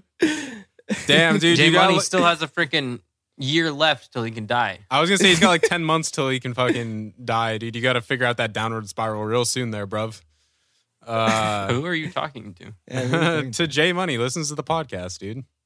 Oh yeah. Shout out my boy J Shouts Money, out, dude. who listens to the podcast, dude. Shout out Burt Beyond Bond, Burt I Beyond listen to the Bounds, podcast? dude. What are you talking about? I'm in the podcast, dude. Holy shit. I'm Yo. here. So Whoa, dude, today holy we have a shit. special guest. We brought a special guest onto our show for the very first time. Our very first special guest. His name is Juice. He's the Hello. Juice main. Hello, No, he's I'm not Juice here in main, a tiny pink cowboy hat, but his ready name is to- Juice. ready to talk. He is the host of Burt Beyond Bounds on YouTube. They do van life videos. They do tons of drugs, mostly meth and heroin. They film Hence the all. van life. They lost their house and their children. They just go around the United States picking up drugs, putting them in the van. Drugs in cans. We found them out on the street. Like Yo, the I found bracelets that people wear on MDMA. Candy with the K. Juice is out here with the bracelets and the beads. That Micah, does not happen. actually. Micah found him because he did the plur handshake with him on the street. The Peace, love, unity, respect, bitch. Should we just like briefly talk about what Nope. candy? No, okay, yeah, no, I'm fine without talking about it. Yeah, no, Look it fuck up. that. It's so stupid. Yeah, no, or don't. Who cares? Yeah, true. Anyway, so we have Justice here in the studio live. He also has COVID and got on a plane. Justice, No, but he, fucking put your shirt back on. Plain life. this is going to happening. be our first guest spot of talking about a personal experience. So Justice has or Juice. Justice, do you want to be called Justice? Do you I want your don't real care. name out there? I've already said it like 6 times. No, I do not want my real name out there. Justice, Censor what is it your out every time. Justice? What is your personal experience that you've had on MDMA? Wait, I'm starting it off? Or Yeah, I guess I'm not. I mean, you're on the show. Dude, we already introduced you. We can't do a take backsies, dude. You gotta go. You gotta fucking. That is true. You do have a point. Man, I don't know. You kind of put me on the spot here. Okay, so I'll talk about one of mine first. So one time I took MDMA and I was like, "Whoa, dude, I'm so high." And then I remember that. I was actually there because my time. Oh yeah, this leads right into your time. It does actually. There's one of the times. So to reference back earlier, how they were talking about how you can put Molly into warm water, and like for some reason in rap culture for quite a while it was a poppin' thing. It was called Molly water, quite obviously. Tato off that Molly water. Wait, no. Put Molly on the girl's drink. She ain't even know. Oh my god! All right, shout out Rick Ross. Rick Ross somehow has never gotten got for that, and that needs to happen. Dude, he date raped a chick on a song. That's insane. He's date raped chicks so many times that he put it in a song. Yeah, true. Anyways, yeah, fuck Rick Ross. Anyway, yeah. Anyways, so. It was one night we were all indulging in some fun activities that we may or may not, or they may or may not have been talking about. And we were doing MDMA. We were doing MDMA. And it got like we were redosing because we were partying throughout the night, having a good time. And we were like 18. And it got to one point where all of a sudden I was peaking, which all of a sudden they're saying you get hit by a rush of euphoria where all of a sudden you're just all of a sudden like tunnel vision, need to take a deep breath, drink some water, have some fun. And I look and I see a glass of water on the counter. And so I'm like, all right, perfect, some water. I take a big old, like a couple gulps of it. And I very much so taste the Molly because it does not taste good. And the only Molly water I remember being made was when Raven put 7 points in it earlier. Which how much did you say was a tenth of a gram? Or? I was sipping on it. Yeah. No, you didn't drink it. You left it on the counter. I drank enough to where I didn't want any more. Okay. Okay. He took like 2 sips and then left it on the counter, which you should not do. Okay. No. Oh my god. Either way, So it's clear liquid. kids. You cannot tell. It's not. It doesn't turn foggy. It's still definitely clear water. Yeah, it was a wild ride after that. So what happened next? Oh, I don't. Oh, he was pissed. I can started imagine. breaking shit because it makes you very angry. No, not really. No, He I was don't just know. like, We "What just the had- fuck? I'm peeking, and I just drank someone's Molly water." Yeah, it's like I literally just like took a deep breath. I was like, "All right, we're in for a night, boys." Dude, Yeah. that's so funny. That's like that one time So when I ate a this bunch of mushrooms and then accidentally took a hit of acid. And was like, oops. Accidentally. Well, I thought I was Accidentally. taking a less amount because I thought it was a microdose. It's like But it- Charlie when he gets his beer and he's like, "Oh, is that what all those little pieces of paper were?" So I just want to Dosing you. I just want to talk about for a second that this is the reason that we talk about drug safety is primarily because we didn't have it as younger people. And so we have firsthand experience with kind of being reckless and stupid and have a lot of these like stories. And so we can kind of speak on it. Because we've had a lot of stupid experiences with drugs, which we're going to get into way worse ones in the future. This one, luckily, didn't end up in anyone having any long-lasting effects. Yeah, not everyone's had a fill in their life. You know what I mean? No, yeah. yeah. I definitely can agree, though, how you guys were talking earlier about you think about a time that you've taken it in the past or a song or anything.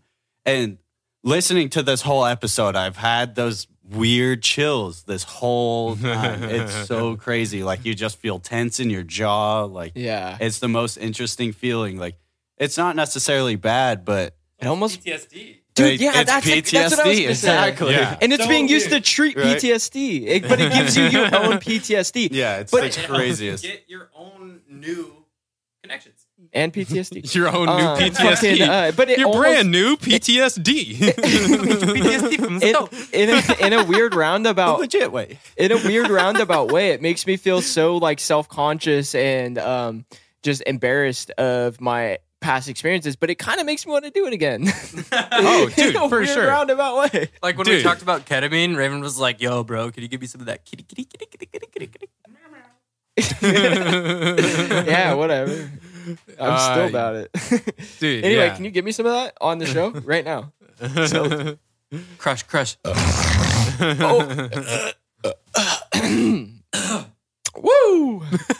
Just like in the movies, guys. What you don't know is they made those sounds because they really just boofed it. And they went. We took drugs the legit way. We boofed it from your butt. Oh yeah, you can boof MDMA, guys. Oh, yeah, shout we out didn't boofing talk MDMA. about it. We need to start talking about boofing more. Yeah, you can definitely boof rectal MDMA. administration, y'all. It's one of the best ways to do drugs. Because I said that Hell yeah, the list earlier was the ways you take MDMA, but you can absolutely boof it. A lot of people do. I Yeah. knew a lot of people that boofed MDMA. Just make sure that if you're gonna do it, you dissolve it in like maybe 0.1 to 0.2 of a mil, like really small volume, because you really don't want a lot of liquid up your rectum, and unless that's something that you're into. Only lube. Yeah, so I mean, obviously use lube if that's something that you're into. If not, do whatever you want to do. But yeah, you can technically dissolve MDMA in just like a really small amount of water and put it in an oral syringe and shove it up the the old sphincter. heck yeah. And the best way to do it is obviously have someone do it for you. In a fun erotic sense. Shout out the homies. But yeah. And then get freaky and wild. I used to have to pay Raven to do it. Can you guys believe that? I would Dude. literally be like, "Yo, man, I'll buy you beers if you could just please." Shove this in my ass. And I used to pay to watch. No, that was great. I'm glad that I used to actually get some fun from that. Well, you got like half your money back. Well, I actually just funded the whole thing. I paid Micah, which he just turned around and gave that money to Raven. Yeah, but I was the one buying the Molly to shove up Micah's ass. Ryan's like the director. He's like the porn director that like still wants to see some of it, but like won't do it, but has the money for it. Yes, I'm exactly like a porn director. That's what they all say about me, dude. That's what whenever someone meets me, they're just like, "Oh yeah, dude, this is Ryan. He's like a porn director, dude." Ryan, I know you've got some wild experiences with MDMA. Yeah. Speaking of us being dumb as fuck and not having a harm reduction courses, when we were younger. I mean, Well, we had Dare. Dare Yeah. taught me that it puts holes in your brain. yeah. They're real good. Shout out Dare for being fucking idiots. Not teaching kids actual good information. I feel like they dared me to do drugs. And I Yeah, fucking dude. took that dare. I went to a Dare program and I was just like, yo, mama ain't raised no bitch, dude. Let me pop that Bro, Molly. I'm not kidding. I'm not kidding. I didn't know what drugs were until Dare showed me. And then I was like, oh, that shit looks kind of dope. Dude, yeah, literally, I had no idea about drugs, and I was like, "Whoa, what is that, dude? It's crazy." Dare in 5th grade is literally what made me want to try ketamine. It was because of the fact that they called it like Special K, Vitamin K. I got to take my vitamins. It was the one drug that was a part of that brochure that was incredibly different than all the ones I'd ever heard of, right? Like crack, heroin, PCP, all that shit. And then All that shit. I saw ketamine and I was like, oh my God, I need to do it. And anyway. As you were, yeah. right? Thanks, Dare. Like, Yeah, honestly, thank you, Dare. Thank the Reagans. Y'all did a really good job. Honestly, without MDMA, I'd probably be dead. So yeah, thanks, Dare. Yeah, dude. Oh, literally. Don't forget Nancy. 100%. Shout out Nancy Reagan. Just say no. I don't know. Two facts. Anyways, so speaking of fucked up stories and weird experiences on MDMA, so I was up in Seattle with a friend, and we were on our way back from Seattle to Oregon, This was when I was 18. I had just moved to LA and was just back home for Christmas. So I was in Oregon. Drove up to Seattle for a few days. So we were up there. While we were there, we had brought a quarter pound of weed with us because we were gonna, make some moolah from some people we knew. Didn't end up selling it. Nice. So, but we ended up picking up some ecstasy, which I had done, probably. So you made no money and you spent money. Exactly, dude. It was a pretty good trip, honestly. So I had done ecstasy and Molly, which is the same thing. But so I've done press pills and I'd done actual, MDMA. MDMA powder before. And in the past, I'd had really only one good experience with MDMA of it. I think of it either being actual MDMA because the press pills I'd gotten before were very sketchy from sketchy people and had never once felt like this experience that I had the first time I actually had good MDMA. So I'd only really had that feeling one time before. And before that, I had driven my car while on a press pill and was like totally fine. It just kind of felt like a little tweaky and stuff. And I was like, oh, this is fucking... Because you were probably on meth. Yeah, exactly. Because I was probably on meth. And so I was like, okay, this is fucking fine. So, and I had heard stories from other friends of being on the way back from either Seattle or Portland and being like, yeah, I just popped a pill on the way back because I was, wanted to test it, see if it was like good. And I was like, okay. Popped the Molly, I'm sweating. Yeah. So we leave Seattle, quarter pound of weed in the car, and 20-something ecstasy pills, MDMA. What were they? I don't remember. They were purple something. I don't remember the actual press. Oh, I think they were purple apes is what they were. Something like that. Anyways. Little apes on them. Because that's the thing. We actually never mentioned this about thizzles and press tabs, whatever you call them, thizzles or ecstasy pills or press tabs, whatever you want to call them. Typically, they're going to be a color and a stamp in them, and they're going to be very distinct stamps. And that's for identification, knowing what pill you're getting. And a lot of the times it's really helpful on these drug websites because you can look up, if you get the ones off the dark web and you order them and you get the certain ones, you can look up on the pill report websites. If they're the real ones, they'll have the exact press that you bought. So a lot of the times it's for identification to know what's in your pill. And it's actually really helpful. Yeah, I was going to say, dude, shout out the dark web because honestly, that's where like most dealers now sell. At least in the UK videos I've seen, most people just don't even sell on the street anymore. They just sell strictly on the dark web. So, which has made it actually incredibly safe. Yeah. I would say that the test kits and the like ever since Silk Road came out, which I think was the early 2000s, online ordering of illegal drugs, sort of created like a block or a requirement in a sense for dealers, like street level dealers, to have to find a way to like they can't just sell bunk, meaning like ineffective stuff, or they can't sell cut stuff or whatever, because people want the pure thing. We've already mentioned that, especially if it's their first time doing it. They don't want this combo of multiple drugs. Right. They think if I'm buying ecstasy, if I'm buying Molly, if I'm buying MDMA, I am getting what that is supposed to be. And the dark net or the dark web or whatever has created a platform for people to sell drugs at their utmost purity because it's a review-based platform, just like an Amazon or an eBay or something, right? So people are able to see across the world which drugs being sold from which suppliers are the best. And so you can buy MDMA at an incredibly cheap rate if you buy it in bulk. Reasonable. Yeah. Well, no, like even more than reasonable. It's ridiculous. It's almost disgusting how cheap some drugs are being sold on the dark web. But when it comes to MDMA, it's reasonable. I don't know. I honestly think that something like MDMA should not be $10 a gram. For Really? 10 doses? No way. I guess not Because for look some what's- people, but I mean for people like us who do it 4 times a year for But therapeutic. think about it. If it was this cheap when we first tried it, when we were being reckless idiot kids, Think about that. Yeah. We that is may true. have created the same kind of thing that is going on in the UK. Yeah. And I think that like Australia is a good example. There is less drug abuse and less money being spent on drug abuse in Australia. And the weird thing about Australia is that their drugs a lot of the times like cost double the amount that it costs in the United States. But this is the thing. Some drugs are beneficial and good.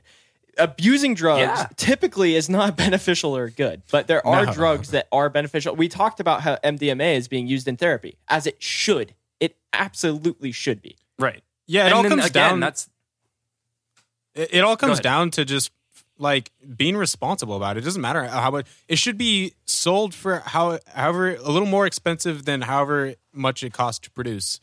So, like, you know, if it Back to your story, though. I'm sorry. No, I mean, I think this was a good side note that we just forgot to mention earlier and stuff like that. Like, Yeah. you know. I agree. Anyways, I think that, you know, it should be a little bit more expensive than the cost of production and all the things that go into it, like shipping and fucking getting it to you and stuff like that, especially with it being illegal. Like, I certainly don't think it should be as expensive as being like what it was. I think like, it should when be we were. safe. Yeah, I think it. Yeah, And the dark web has made it safe. Yeah, As anyways. weird as that sounds, it has made it more safe. Right, for sure. So, anyways, back to my story. So we were coming back from Seattle, quarter pound of weed in the car, 20-something ecstasy pills. So on the way back, Sketchy we're both ones. just like, yo, all right, let's test these. And like, fuck it, we have like a 7-hour drive ahead of us. Like, let's just test these. So we're like, all right, like I've driven before on it. Like, this is fine. I could do that for sure. So, and I was expecting them to not be great pills. Turns out it's some of the strongest MDMA I've ever had.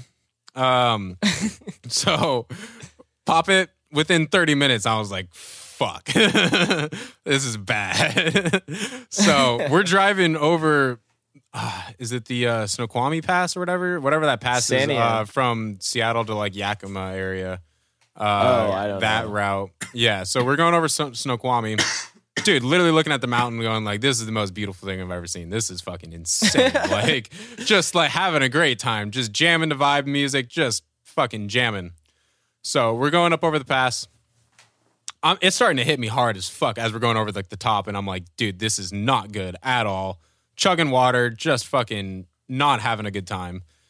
Just trying to just get through this. And because especially going over the pass, there's not really anywhere to pull over that's like safe. So I was I was like, going to just gotta say, get when you over- should have just pulled over. Oh, yeah, no, for sure. Should not have been, first of all, should not have ever been driving a car while on any drugs, let alone MDMA. Horrible idea. Dumb as fuck. Yeah. Don't ever do that. So, but you're going to. I couldn't even imagine, dude. I Dude. could Well, not. after Ryan's done, I'll bring up a funny ass story. Okay. Yeah. Yeah, this is not a funny story. So let me just get through this. This is a terrifying day to Yeah. even think about. So I don't want to think about it for too long. So we're going over the pass. I was going to switch lanes, and then I looked at my blind spot. There was a person there, so I didn't. And then so, you know, trying to get around this semi. And so when I'm about to go around this semi, as I'm able to finally switch lanes, I switch lanes. All of a sudden realize there's a cop behind me. Had not seen that in I don't know how long. So don't know how long he's been back there. Immediately was like, God damn it. So all of a sudden, boom, lights go on. Fucking cops pull me over. And I'm As just you're like, rolling. as I'm rolling, like peaking right now pretty much. And I'm just like, yo, my fucking heart stopped. My gut fucking dropped. Everything. I was like, I'm going to jail for sure. Like, Did you no say doubt quarter about pound? it. I'm going quarter pound. And this is when Jeez. literally weed just got legalized in Washington. I think this was in 2015. But you still weren't or- 21 even. No, you're No, like but 18, so it doesn't even matter. Doesn't matter. I did have my California medical card though at the time, which allows you to carry weed legally in other states. You just can't buy it in other states, but you can legally carry it in other states. So A quarter pound? no, definitely not a quarter pound, but you can at least have some weed. So, anyways, So it doesn't matter. it doesn't matter. So I pull over. My heart's beating. I'm like, dude, there's fucking nothing I can do about this. We're going to jail. And I'm just like profusely apologizing to the person in the passenger seat. Just like, dude, I'm so sorry. We're going to jail. There's nothing I can do about it. So a cop comes up, and I have sunglasses on, and I intentionally leave my sunglasses on because the thing with MDMA, your pupils get very, very big. And it's very noticeably big. Like they're fucking huge. And it's 10:30 at night at this point. So. No, this is midday. This is like fucking. I'm kidding. This is like maybe like 2 o'clock at like the latest, probably 2 o'clock in the afternoon. And so I leave my sunglasses on because I know my pupils are gonna be big. It's a nice sunny day. So the cop comes up and talks to me, and immediately one of the first things he says is, "I smell weed in the car. Have you guys been smoking weed?" And I was like, "No, I have not been smoking weed, but I have marijuana in the car. I have my medical card. Do you want to see it?" And he was like, "No, I just want to make sure you're not smoking. Can you take your sunglasses off really quick?" And I'm like, "Sure." So I take them off, knowing my pupils are going to get pinpoint because it's so sunny and they haven't been exposed to like light. So he looks at my eyes. For like the longest time, I'm sitting there and I'm just like, "Oh fuck, dude. Oh fuck. Oh fuck, dude. Oh fuck, dude." And just like try not to shit myself. And he's like, "All right, you can put your sunglasses back on." And I'm like, "All right, cool." So he's just like, "Yeah, like honestly, you were swerving a little bit. Just want to make sure you're not smoking while you're driving." And I was just like, no, sir, I would never do anything like that. Like just sirring the fuck out of this guy, dude. Just like fucking just, dude, he could have been a knight at the end of this, dude, because I had fucking sirred him so many times. So, dude, I'm shitting myself, literally shitting myself. Not actually literally, but fucking damn near close. Probably turtle heading. So the dude is just like, he's like, "I just want to make sure you're not smoking or anything." And I'm just like, "No, I would never do that ever. I'm responsible. I'm super responsible. I'd never do that." So, which is true. I wasn't smoking in the car. I wasn't smoking in the car. So, you know, I'm being truthful. Put me on a lie detector test. So he's like, "All right, like, I can see you're not, like, you haven't been smoking marijuana. So I'm just going to give you a speeding ticket and I'm going to let you go." And I was just like, "Okay, that makes sense." Like he said I was speeding, and I don't know if I was speeding or not. I'm fucking high on. You don't want to argue MDMA, with him, dude, rolling balls. And so literally as he's walking back to his car, I'm just like, oh my god, I just gotta get out of here, dude. And so like he fucking goes, writes up a ticket, comes back. I'm fucking having a heart attack. And then he's just like, "All right, so like here's your speeding ticket. Like, where are you going, by the way?" And I was like, "Oh, you know, back to Oregon, Bend and stuff." He's like, "All right, well, good thing I pulled you over because you were about to miss your exit, which is coming up like right up there." And I was like, "Oh my god, like thank you so much, like appreciate the advice." And he's just like, "All right, like, you know, have a good day, drive safe and shit, whatever." Like, gave me a $260 speeding ticket. I drove away. Fuck it, dude. Came through solid. The happiest $260 you've ever spent. The happiest and the most depressed I've ever been in my entire life at the same time, because I was just like, dude. At the same time. I'm like coming down at this point. I'm like almost like not really peaking, or I'm like, I'm still kind of like peaking, but after that experience, you're just like, how can I have any euphoria when I'm fucking just terrified that I'm going to be going to prison? And so fucking... we let go. We're driving. The entire car ride back is just silence. Of just not saying anything. Just like me just being in the worst sad mood ever, but also so thankful. But just like, dude, I got to stop doing drugs. Like, I got to get my life together, dude. Like, this is fucked. I can never let this happen again. This is the worst thing ever. So lucky I got off on that situation. Thank God. Thanks, somebody. Spoiler alert, you did not stop doing drugs.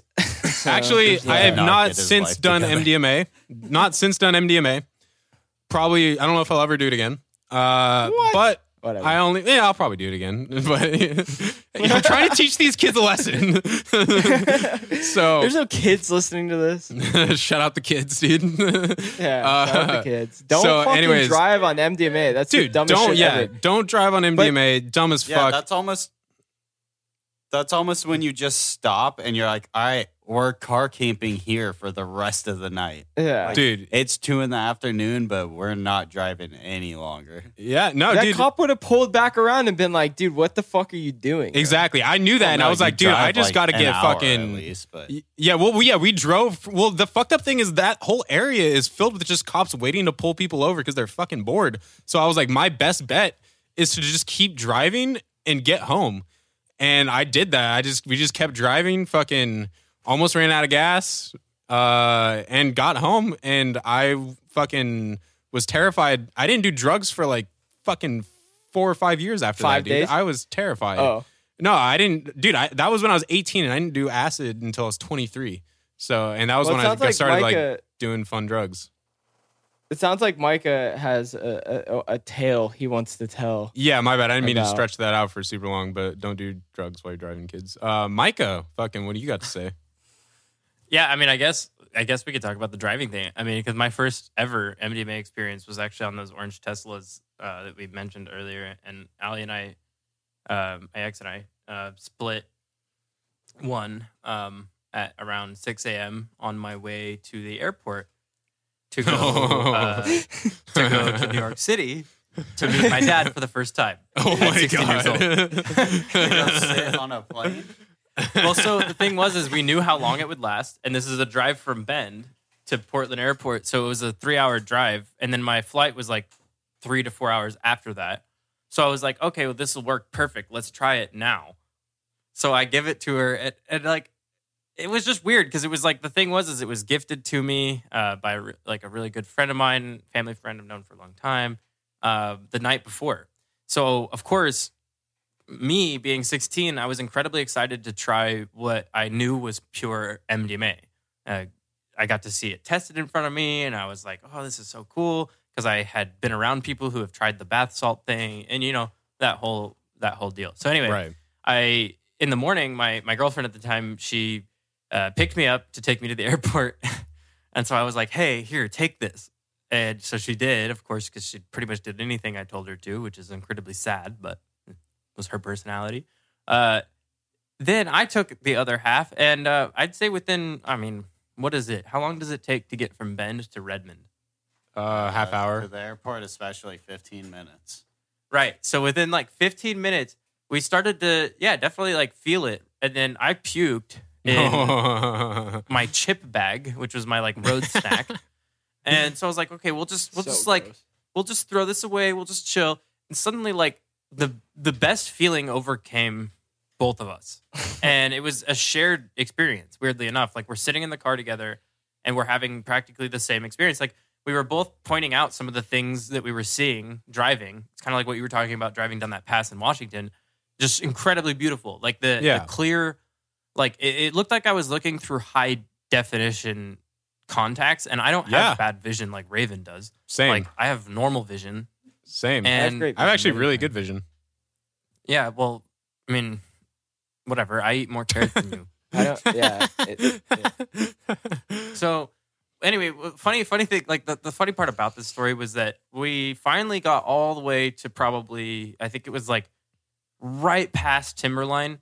So we're flying down, which is like a resort up on Mount Hood. So we were flying down this like That's like 3 hours, right? no.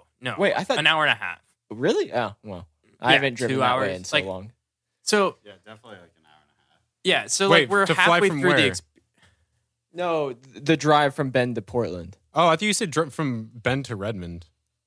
No. Okay, so I you was passed through Timberline. I was driving from Bend, like Allie was driving from Okay. Bend to Portland Airport to drop me off. Oh, I thought you were going to the and Redmond so- airport. Sorry. No. The reason I mentioned Redmond was like as soon as we felt it, it was once we got to Redmond. Oh, geez. And so I was curious, like, how long is that drive? And so I was Yeah. reminded it's like 15, 20 minutes. So then Okay. within 15 to 20 minutes, we felt it. By the time we got around Mount Hood, Timberline area, the funny thing was she realized she needed gas. Now, we're in a state of mind like you were talking about, big Yeah. pupils. Now, we didn't have sunglasses. And get this, it's like 7:30, 8 in the morning.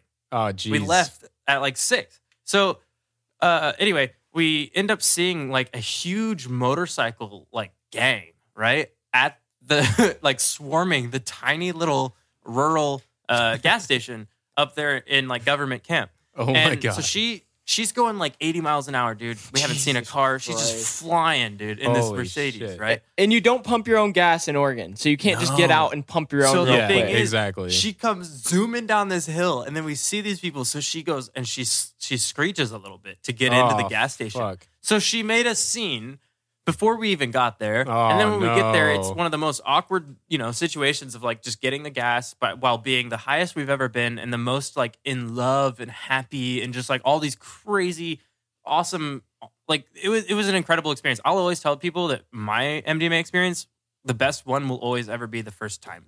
And a lot of people will say, oh, what the fuck, dude? The first time I took it, I was at a party and I was drinking with my friends. Like, it wasn't that great. And I'm like, no, honestly, the first time for me, it's just like always set and setting dependent. Right? Mine was the second time. And this was a great setting, even though she was driving and it was incredibly stupid of the both of us. Obviously me, because I told her, let's do this. But the thing is like, nothing bad happened. There was no sketchiness. The thing is, I mean, she was driving sketch. Well, and on yeah, I mean, MDMA. yeah, I think she was. Yeah, exactly. That was like the one thing. But the thing is, we got to the airport, and it turned out that we were like fucking 20 minutes late, and Alaska was like not letting me on. So it was kind of cool because they were like, "Here, how about you just take a red eye?" And I was like, "Okay, sweet." So that means I get to just go hang out in Portland now with my girlfriend, coming down off this MDMA. Well, she hits up her brother. Because she dropped me off and she already drove away from the airport. She hits up her brother who's living in Happy Valley, which is like a suburb outside of Portland, and says, hey, let's hang out. And so then now she turns around and has to pick me up, and I have to go hang out with her like 30-year-old brother. Oh, no. While we're both coming down off of it. Oh. And so then around like 6, 7 p.m., she drives me back to the airport to go get on my red eye. And then I spend the entire night from Portland to Manhattan awake, just sitting there looking out the window, thinking about meeting my stupid fucking deadhead dad for the first time. And you're leaving your like girlfriend that you were in love with at the time, and fucking so you're coming down off ecstasy on this plane and going to hopefully have a good time with your shithead fucking dad. Well, honestly, I was almost happy that I got to take the red eye because I got to see how fucking boring the middle of the United States is. You went from seeing lights when you left Portland and like the East or the West Coast to nothing for like 6 hours, and then suddenly lights again. Yeah, there's a lot of empty space. There's nothing out there, dude. Except a lot of cousins. Shout out Ohio, dude. Other cousins. A bunch of juggalos. Wow, dude, what an experience. Well, so that's the thing is I said earlier with you were talking about acid kind of brings everyone in the same mindset. Everyone's feeling together. But and I disagreed with it at the time, but in a small setting with people you love, absolutely does it make you feel super in tune with the person you're with. Right. It makes you feel very comfortable and you feel like you're in the same like mindset and same vibes completely. And that's amazing. But in a group of people at like a show or a rave or anything like that, fuck that. It's the worst feeling in the world. Sure. No, I mean, can imagine. Again, it just depends on who you are. I took MDMA at a fucking Devil Makes 3 show. That was great because I was the only one probably on MDMA in the entire thing, and I just danced the whole time. All three of us were. Yeah. That was what was so cool. It was literally just Allie, Raven, and I all rolling, and then we were like hanging out with all these, or not hanging out, but we're dancing next to all these like rednecks in their cowboy hats, just freaking drinking out of their tiny little flask that they snuck in, and just causing mayhem. And it was cool to watch because it was. And then I think the coolest part about that night was how Raven starts texting his fucking little sister. He goes, "I love you. I'm so sorry for anything I've ever said to you." Probably texted just the same night. That's probably funny. Yeah. That's the part. Funny. That's the whole thing about being an introvert is that you take MDMA and you say a bunch of shit that you'll be embarrassed about forever. Oh, dude, yeah. Anyway, harm reduction, you shouldn't take MDMA and SSRIs because they won't do anything, and then fucking you shouldn't take MDMA. Wow, you shouldn't be saying this. Fucking, you shouldn't take MDMA. I would say the biggest part with harm reduction is the heat thing. If your body heat is getting up really high, do not just chug a bunch of water. Try to actually get into like a colder environment. So specifically at shows, it's not a good idea to be bunched around a ton of people dancing really hard if you have taken a pretty big dose of MDMA or even a normal dose. Because the thing is MDMA does increase your body temperature. And I know I said in the alcohol episode that drugs just don't really do that. But essentially the thing is it comes down to the blood flow thing. And because MDMA is a stimulant, it will... actually, it's completely... It comes a lot down to hormones and the way that the like when MDMA attaches to certain receptors in the brain, it actually ends up causing the brain to think that it needs to produce sweat and cool the body down. And so the body is actually increasing in temperature. Not a lot of drugs do this. And alcohol specifically is not doing it that way. We talked about how alcohol does that. The other thing is just MDMA can be metabolized into MDA, methylene dioxyamphetamine, and it will be metabolized more so the higher dose that you take in one sitting. And the thing about MDA is that MDA actually is neurotoxic to your brain cells. And this is something that has been seen in vitro, meaning in a cell culture dish with neurons growing, adding MDA to it. It's also been seen in live animals. Like you can take tissue from a dead animal and see after it had been given MDA at multiple times in its life, you can see a reduction in specific areas of the brain. Now, with that, MDMA is not neurotoxic, but the ingestion of oral MDMA can create MDA. It's just how some of the breaking it down works. And one way to reduce this from happening is to not exceed more than 250 milligrams of MDMA in one night or one sitting. And I know that seems like a low dose to some people out there, but it really is a good thing to think about because people, I think with MDMA, one of the biggest things to mention is less is more. And taking less can actually be a really good experience. And also taking it less frequently, like Raven mentioned, only, he does it like, a few times a year. And I'd the say thing like is 3 times a year. 3 to 4, right? Yeah, 3 and to 4. The cool thing about that is that that's just his like personal opinion on how he likes to do it. But there's actually like, if you look into reading about it, you'll see a lot of people mention the 3-month rule. And people come up with this as like, it's just an anecdotal thing where we've all kind of agreed upon doing it more than once in a span of a month or 2 months or 3, whatever. It can just be a lot harder on the brain, and it can lose that magical, really, really special effect that it does have.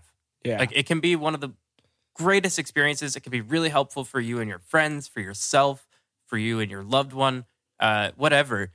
But taken too often, it can actually lose that effect. Yeah, I and never be seen. I said I take it 3 to 4 times probably a year. But this last time I took it, it didn't have the effect that I desired. So what that showed to me is that I should probably take 6 to 7 months off. And it's been easily that. And I probably don't plan on taking it anytime soon because it's really important to get that therapeutic feeling back. To me, at least. I know a lot of people probably take it for partying, but I'm sure a lot of people who are going to listen to this take it the same way that Micah and I do, which is very therapeutically at home, not partying, and just with close friends and just talk out your feelings kind of thing. And it's really important to do that, in my opinion. It's a very beautiful drug. Yeah, I know. I don't even want to talk about any downsides to it. No, I was going to say I need to just do it again and get that bad experience out of my fucking hair. Because the first time I actually did like what I think was real MDMA. The first time was fucking the best experience ever, dude. It was great. It was amazing.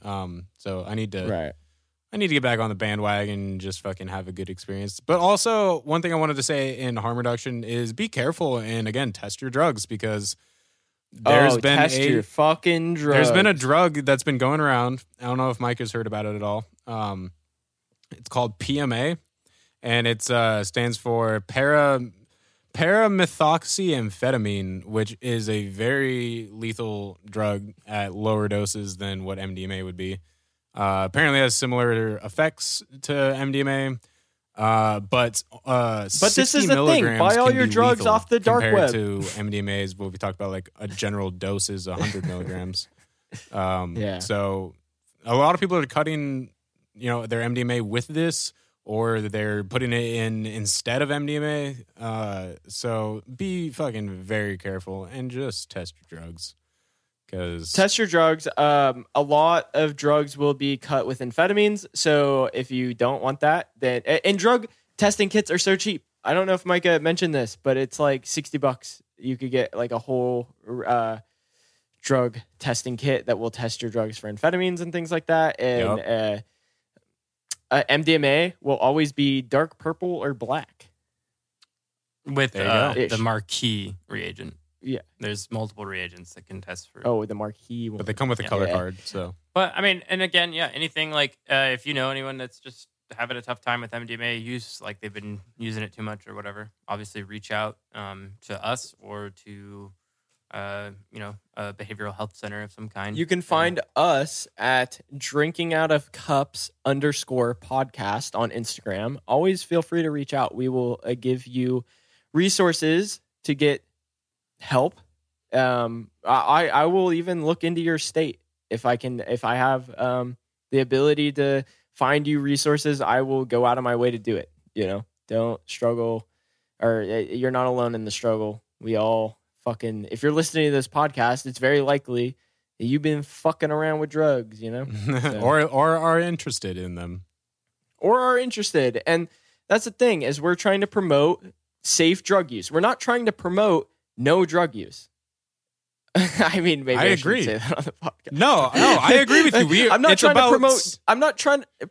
trying to promote abusing drugs. I'm trying to say, if you're already going to be using drugs, do it safely and do it responsibly, and don't fucking be a statistic, and don't keep letting these fucking asshole statistic people and these fucking cops try to tell us that we can't take drugs, because they can be really beneficial for your life and your mental health. So that's all. With all that said, just freaking see us next week, y'all. See us next week. Find me on Instagram at Raven, RAYVYN, the number 2 TURNT, and that's also the same on YouTube.